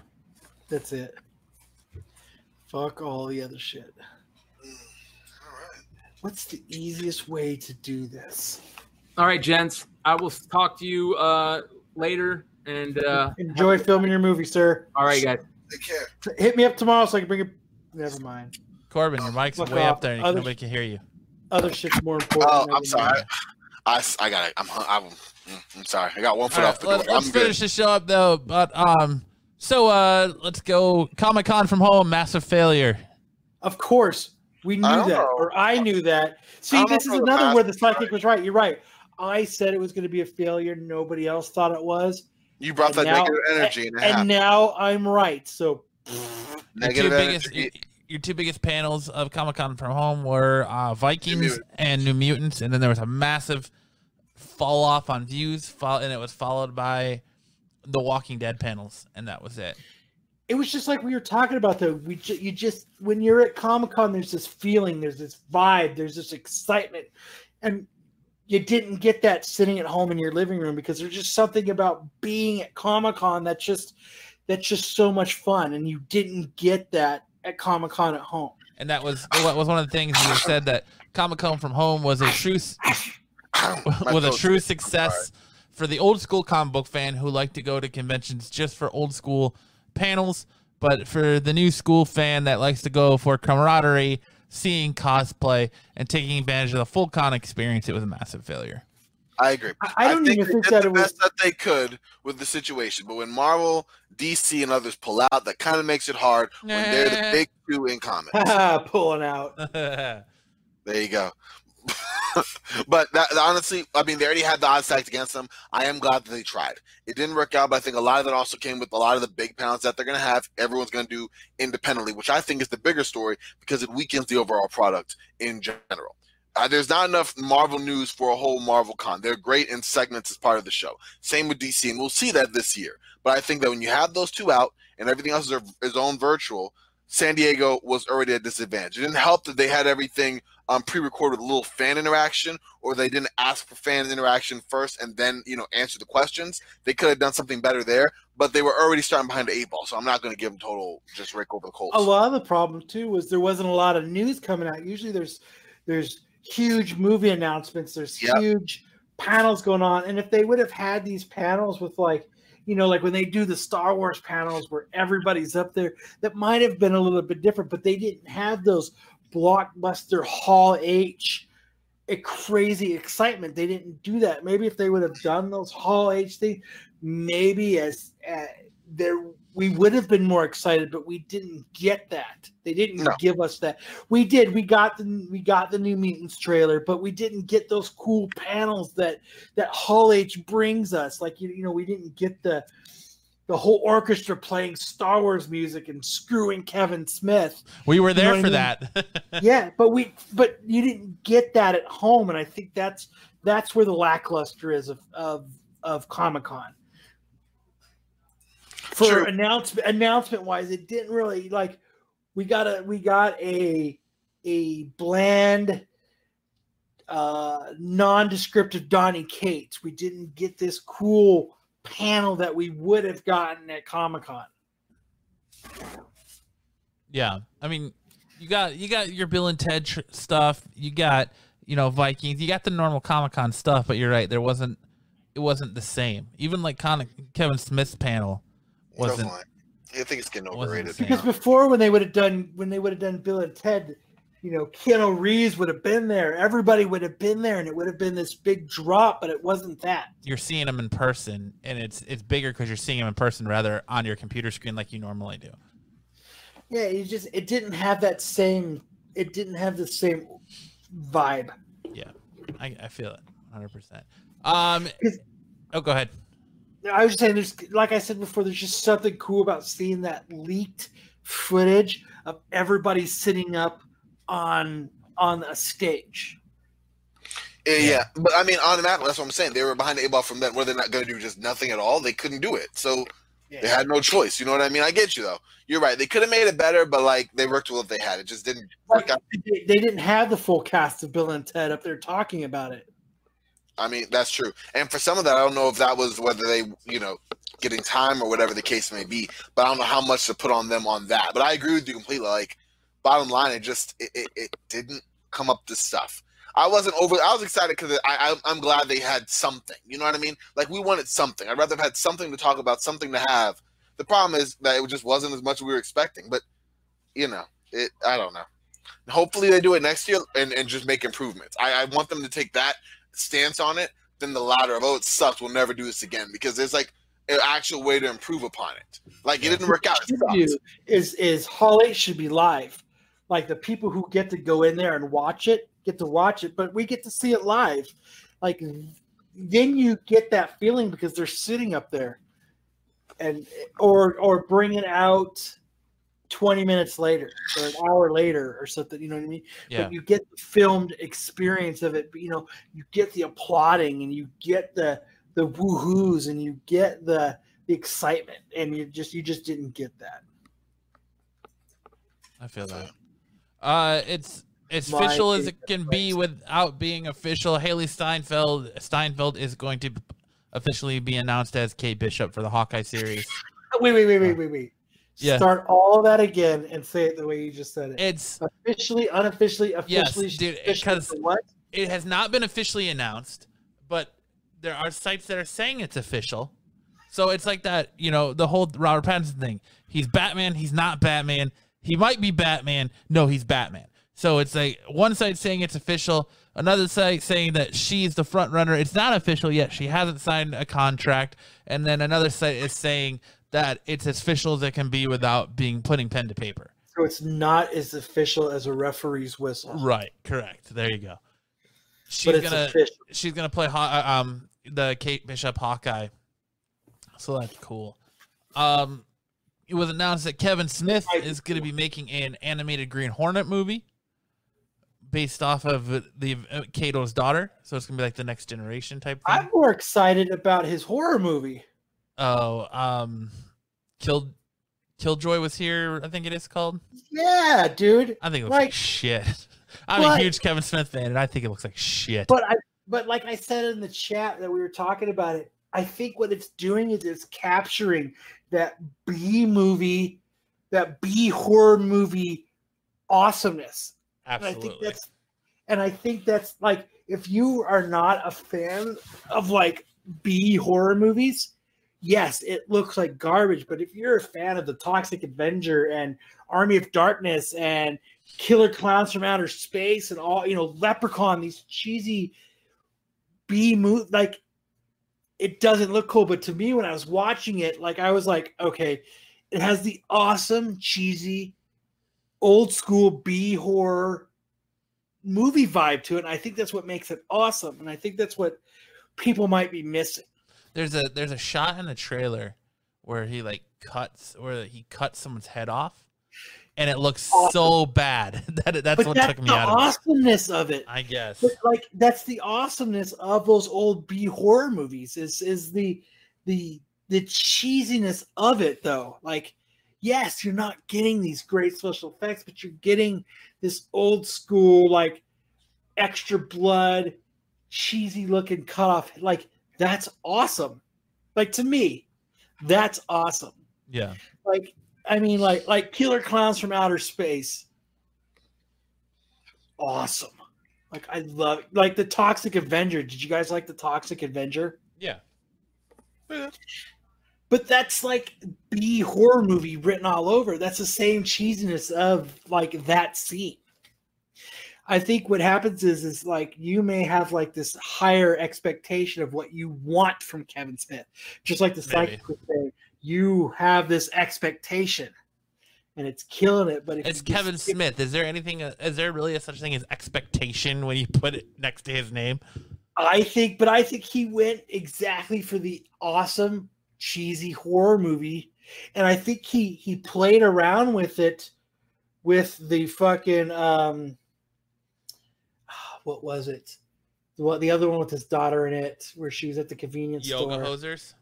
I think he had a vibe for it in Yoga Hosers. You've seen aspects of it, but I think he went 80s cheese. I think that's what he was going for. I could be wrong, but that's think it's well, that's what he said. It's like during his penalty, he's like, I wanted to shoot it like it's one of those Saturday night, late night horror films. And that's exactly so. That's what, to me, that's what it made it. I was like, "Holy fuck! This thing is going to be so awesome because of that." Yeah. And you, on the other hand, were like, because of that, I don't really like. It doesn't appeal to me. Yeah. It's just a different. I guess it's just a different. Like, I seen Invention, I was like, cheesy B horror movie. I love you once again, Kevin Smith. You've done it. You're doing it. It's awesome. Like, and I think that's what I liked about Yoga Hosers too, though. Yeah. Is it had that cheese to it, like that not real cheese that you don't see in movies anymore. Yeah. I'll give you that. He did talk a little bit about his He-Man series in Netflix during his that's going to Netflix during his panel, and all that, and that Twilight of the Mallrats is still in the process, the Mallrats sequel. So we'll see what's going on with that. Dude, just the fact that he's making a cheesy B horror movie, dude. I applaud you, Kevin Smith. I love it. It's come out that Kevin Feige was more involved with the original X-Men movies as one thought, as it has come out that he was in charge of trying to wrangle Bryan Singer during the filming of those movies. What the fuck was I watching? Oh, House. Do you remember the show House? Yeah. Did you know Bryan Singer directed like a shitload of those? No, I didn't. So I was watching a House marathon on the E channel, and they did the first it was like 3 days long, and my TV has never been on E that much as it has. And I was watching, I was like, Bryan Singer directed these? He fucking killed it. Why doesn't he do that awesomeness other places? Because he's too busy being an alleged sexual predator. But I was like, there's no way someone else has the name Bryan Singer that's a director. Yeah. But he directed a shitload of those episodes of House. I just thought that was interesting. Well, apparently the allegations against him are making the rounds, and they're saying that he actually used to, he actually used to invite people to the people he was grooming to the sets of the movies. So his allegations are flying around there again. It's Bryan Singer. Scott Snyder said he's going to move away from DC in 2021 and do less superhero stuff and do more realistic stuff, more stuff like he does with the Witches and American Vampire. Less superheroes, more. That's way more stuff. realistic. Well, I'm just saying, I couldn't figure out a way to put it, other than superheroes. But he's moving away superheroes and going in a different direction to focus on more things like American Vampire or Witches, things like that. So more realistic. Yeah, more realistic, huh? And Psychic fucking nailed you. Nailed him, Corbin. I'm listening on what is different. I've been here the entire time. It's so easy to read. You think? It's not like I'm not pushing my opinion, but I'm like, you said realistic, and then he said American Vampire. I know. I couldn't think of another way to put it. It's not like I'm saying like my opinion's right, but it's just funny that it's more realistic, like how real American Vampire was. A different genre. It's all right. Yes, he's gonna go different genre. Like Thank you, Corbin. More, not the superhero genre. Yeah. More realistic. Way to have my back, Corbin. Thanks for intellectually putting that and not berating me down. Erica, she missed the whole thing with our psychic. Oh, she just come in the chat? She did. Just popped in. She missed everything with the psychic. It was amazing. She missed our psychic reading. She missed. Yep. Oh my God! But oh well. Whoa! I had my YouTube off. Solo Wookie, hit me up in Facebook, dog. No. But honestly, actually, no. He Solo Wookie hit me up. No. Also, hey Erica. No, he did. I had my YouTube chat off, and so I didn't see it. But also, actually, nah, man, I'm at the pass only because I'll tell him. He made a great deal on some wizard books, but I'll tell him off here. Exactly. Welcome, Erica. Sorry you missed our psychic reading, but let's transition into a little bit of odd news. Tonight, the Six Sad World Prime Time Special with people just like you, only more pathetic. It's a bit nutty. You're crazy, man. You're crazy. Oh, it's funky, man. Woo! So, possible UFO sighting in Long Beach, California, as a person on a cell phone catches a flying saucer speeding through over Long Beach. It was such big news, it was even on TMZ. So, and the government has come out and pretty much said aliens exist. So, aliens. Cool. Aliens. How can we be in this universe? So, Tom DeLonge isn't as crazy and coked out as everyone thinks he is. Aliens. But he is. Aliens. Kind of cool though. Like, I just love it that, if this was a year ago and our government would have said there's aliens, we would have shit ourselves. Yep. Now we're like, what the shit that's happening this year? I can accept that. So if you're playing 2020 bingo and you have July for aliens, you're a fucking winner, man. That's it. I think it would go more for August. Nah, July aliens. July's, they now said that shit's over. This shit's over. Aliens. It's still the 31st. It's still July. Aliens. July 31st is a lot closer to August 1st than it is to July 1st. Okay, Sure. Kyle. I'm not saying. Fucking nailed it again. Stamp of approval again. Yep. I'm just saying. Of course. And our last little piece of odd news. Elon Musk was rumored to have an affair with Johnny Depp's ex, Amber Heard. He has come out and said that is false, and he challenged Johnny Depp to a cage fight. That'd be awesome. I would love to sit there and announce that and like do play-by-plays of fucking Johnny Depp and Elon Musk in a fucking cage fight. Because I just pictured Johnny Depp just going, get away from me, Elon. Get away from me. Nah, dude, I think he knocks him out. I don't picture him going up and be like, what's up, bitch? No, So- dude, I think he's that type of dude who's gonna do like one of those running kicks off the cage where he like runs up a cage and then just spin kicks Elon Musk right in the face. I think that's what Johnny Depp's gonna do. Johnny Depp is gonna just knock socks off. Corbin, where'd you go? Right here. What happened? Oh, Oh, I'm messaging chat, so if my screen went dark. yeah, Oh, it did. oh, you're funny. Wow. I thought.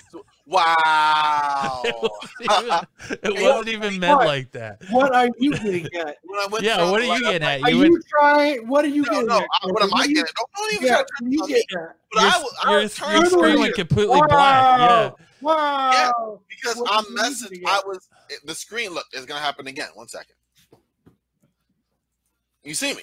I'm there. Right? I turn back. You can't see. Whatever. The point being, it doesn't matter. The point being, when I turned the light, I was like, I know. I bet one of them. They better not say, "Well, I can't see you," and it didn't happen. It didn't happen. And then it happened, and because in my head we'd already went past it, I didn't expect it. Y'all were funny. Erica says she's got $100 on Elon Musk. Oh, dude, all day long. He's going to knock the shit out of Johnny Depp. Get away from me, Elon. Get away from me. Like, Dang it. Elon, we need to talk about this. I don't think so. I think Johnny Depp just runs up the cage I and also agree. spin kicks him. We're gonna knock the dude out. What Elon must be doing? Come on now. Johnny got knocked Ninja kick the damn fuck rabbit. out. You got knocked the fuck out. I don't know, man. Elon Musk is a fucking he's a bold motherfucker right there, and Johnny Depp's a little person. Where is he bold? On Twitter? On social media? How do we know he's bold exactly? Just asking. He's just more of a to the point guy. Like on social media? No, interviews, social media, the way he does things. Johnny Depp is more of an artistic, like free-flowing guy, and Elon Musk is a more like, you could tell his logic is very like honed in. Like he's a very logical person. Like Johnny Depp doesn't have that to him. Okay, so you're basically saying the media perception of both of them is different, and because of that, that will translate to their fighting abilities as well. Because, yes, forgive me if I don't say. Okay, we can agree. Yes, okay. I don't picture Johnny Depp being like, "Come on, motherfucker." Well, I don't picture Elon Musk doing that either. I mean, talking big game in front of a. I think Elon Musk, he, to the point, it's very logical. He knows he's studied what he's going to do. So his game plan is very precise, and he walks in and he's going to fuck up Johnny Depp.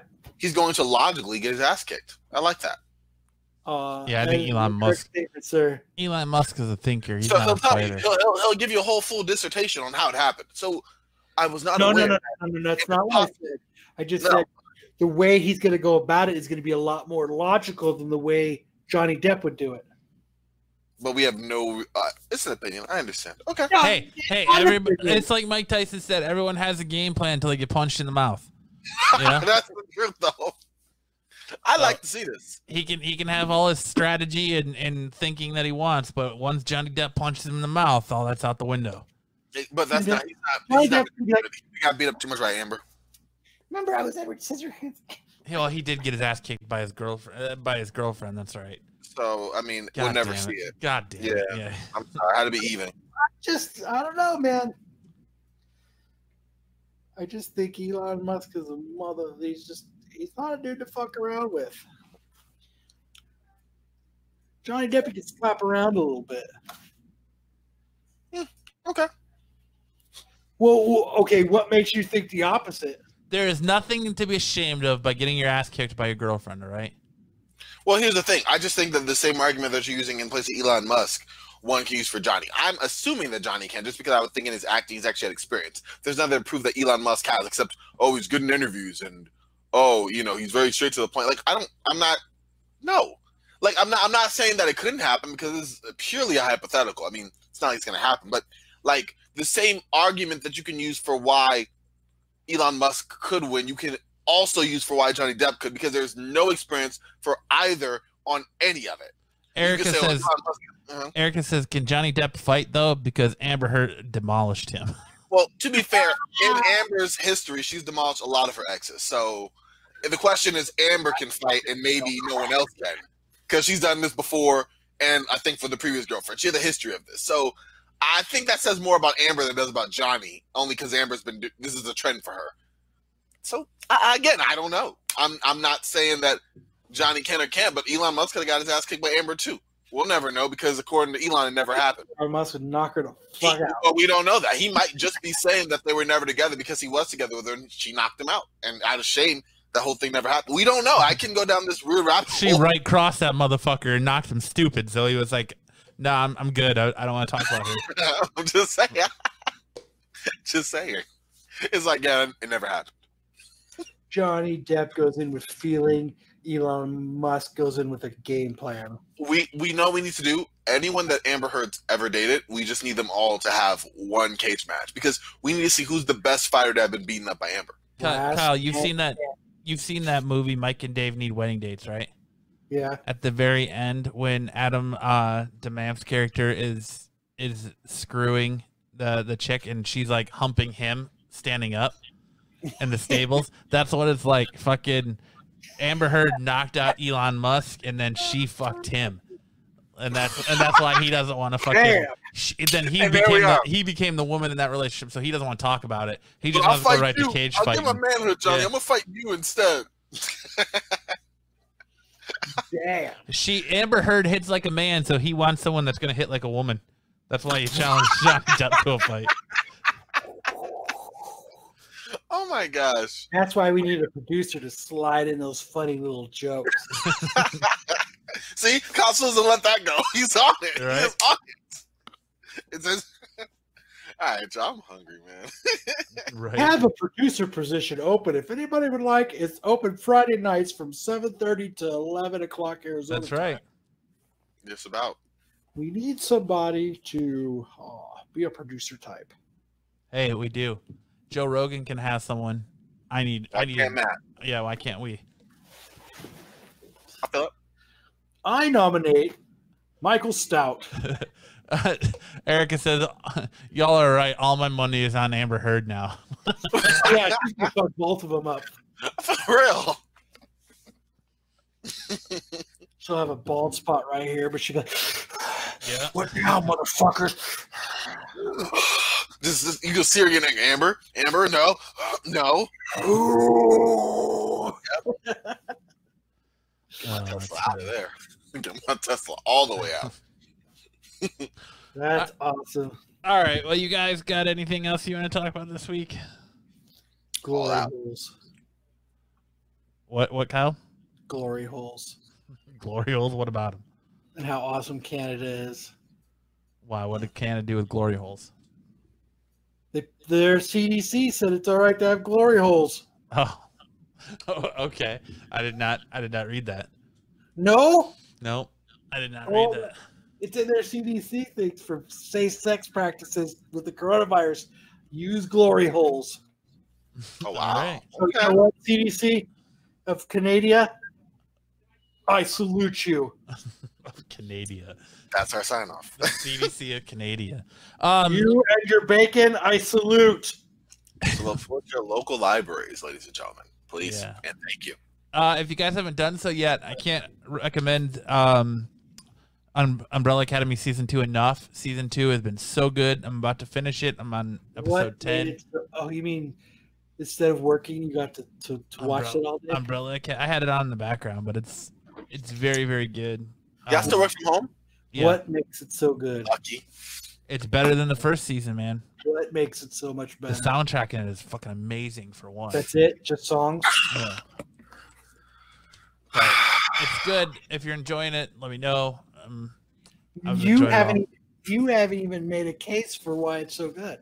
If you like season 1, you're gonna like season 2. I don't want to spoil it. Why? Though you can, because you're seeing the characters in different places. Elon Musk and explain it. You're seeing the characters in different places. You're seeing them grow. You're seeing what happened to the events of the first season when they went back in time.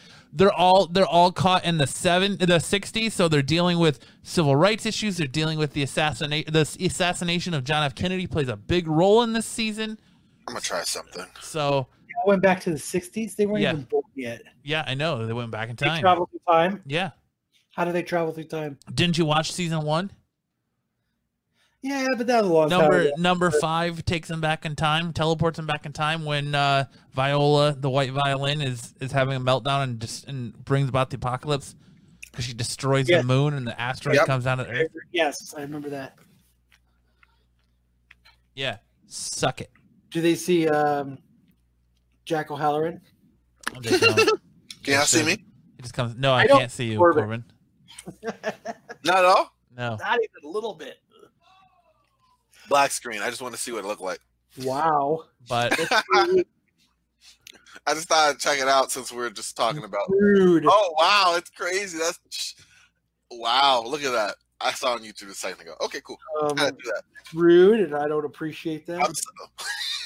I'm sorry. All right, y'all. Well, I want to thank everyone for coming out tonight and hanging out in the chat. I want to thank again our special guest Artie Huffman for sitting in with us and doing a psychic reading of all of us.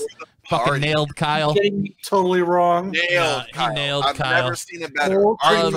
Said some interesting things for me. We'll see what happens. I'll keep everyone updated if you care. If not, I won't. Love's gonna find Matt. Yeah. Next week we're gonna have M. Dwight Turner on joining us for an interview, so that should be another good interview. But guys, if this is your first time finding us on YouTube, please make sure to hit that like and subscribe button if you had a good time. Turn those notification bells on so you're notified when we go live every Friday night, 7:30 p.m. Mountain Standard Time. If you're listening to this back on Monday, please make sure to download, review, and subscribe to the podcast. It helps us so much in the podcast standings. And guys, for this week's our big shout out, make sure to check out Couch Crunchers tomorrow night, 7 o'clock p.m. right here on YouTube. Make sure to check out Tales from the Flip Side Monday nights. Make sure to check out the podcast. Make sure to check out Grizzle Geek, Comic Exposure, all the comic book podcasts or other podcasts. That Jay's new podcast coming out soon. Oh, there you go. Breaking news. Kyle and Jay are going to have a new podcast. Tales from the Fringe Side. There you go. Just joking. That's not what it's called at all. But awesome stuff, guys. But yeah, so for this week's episode of the Absolute Geek Podcast, I'm Matt. I am Kyle. And I am Corbin. Saying be excellent to each other, and we'll see you guys suckers next time. Oh, fuck, real quick. Remember, make sure if you want to hear more from Artie, make sure to check out his Facebook stream Sunday. We'll buy his book on Amazon. It's available on Amazon. And you can check out his live readings on Sundays. I will I'll be there. As soon as I get the link from him, I will post it on the Facebook page and Twitter, so all social media, so be on the lookout for that if you're interested. But yeah, we'll see you next week, guys. Peace. The Ray Gun shirt, bitches. Don't be jealous. Shut up, Greg Show.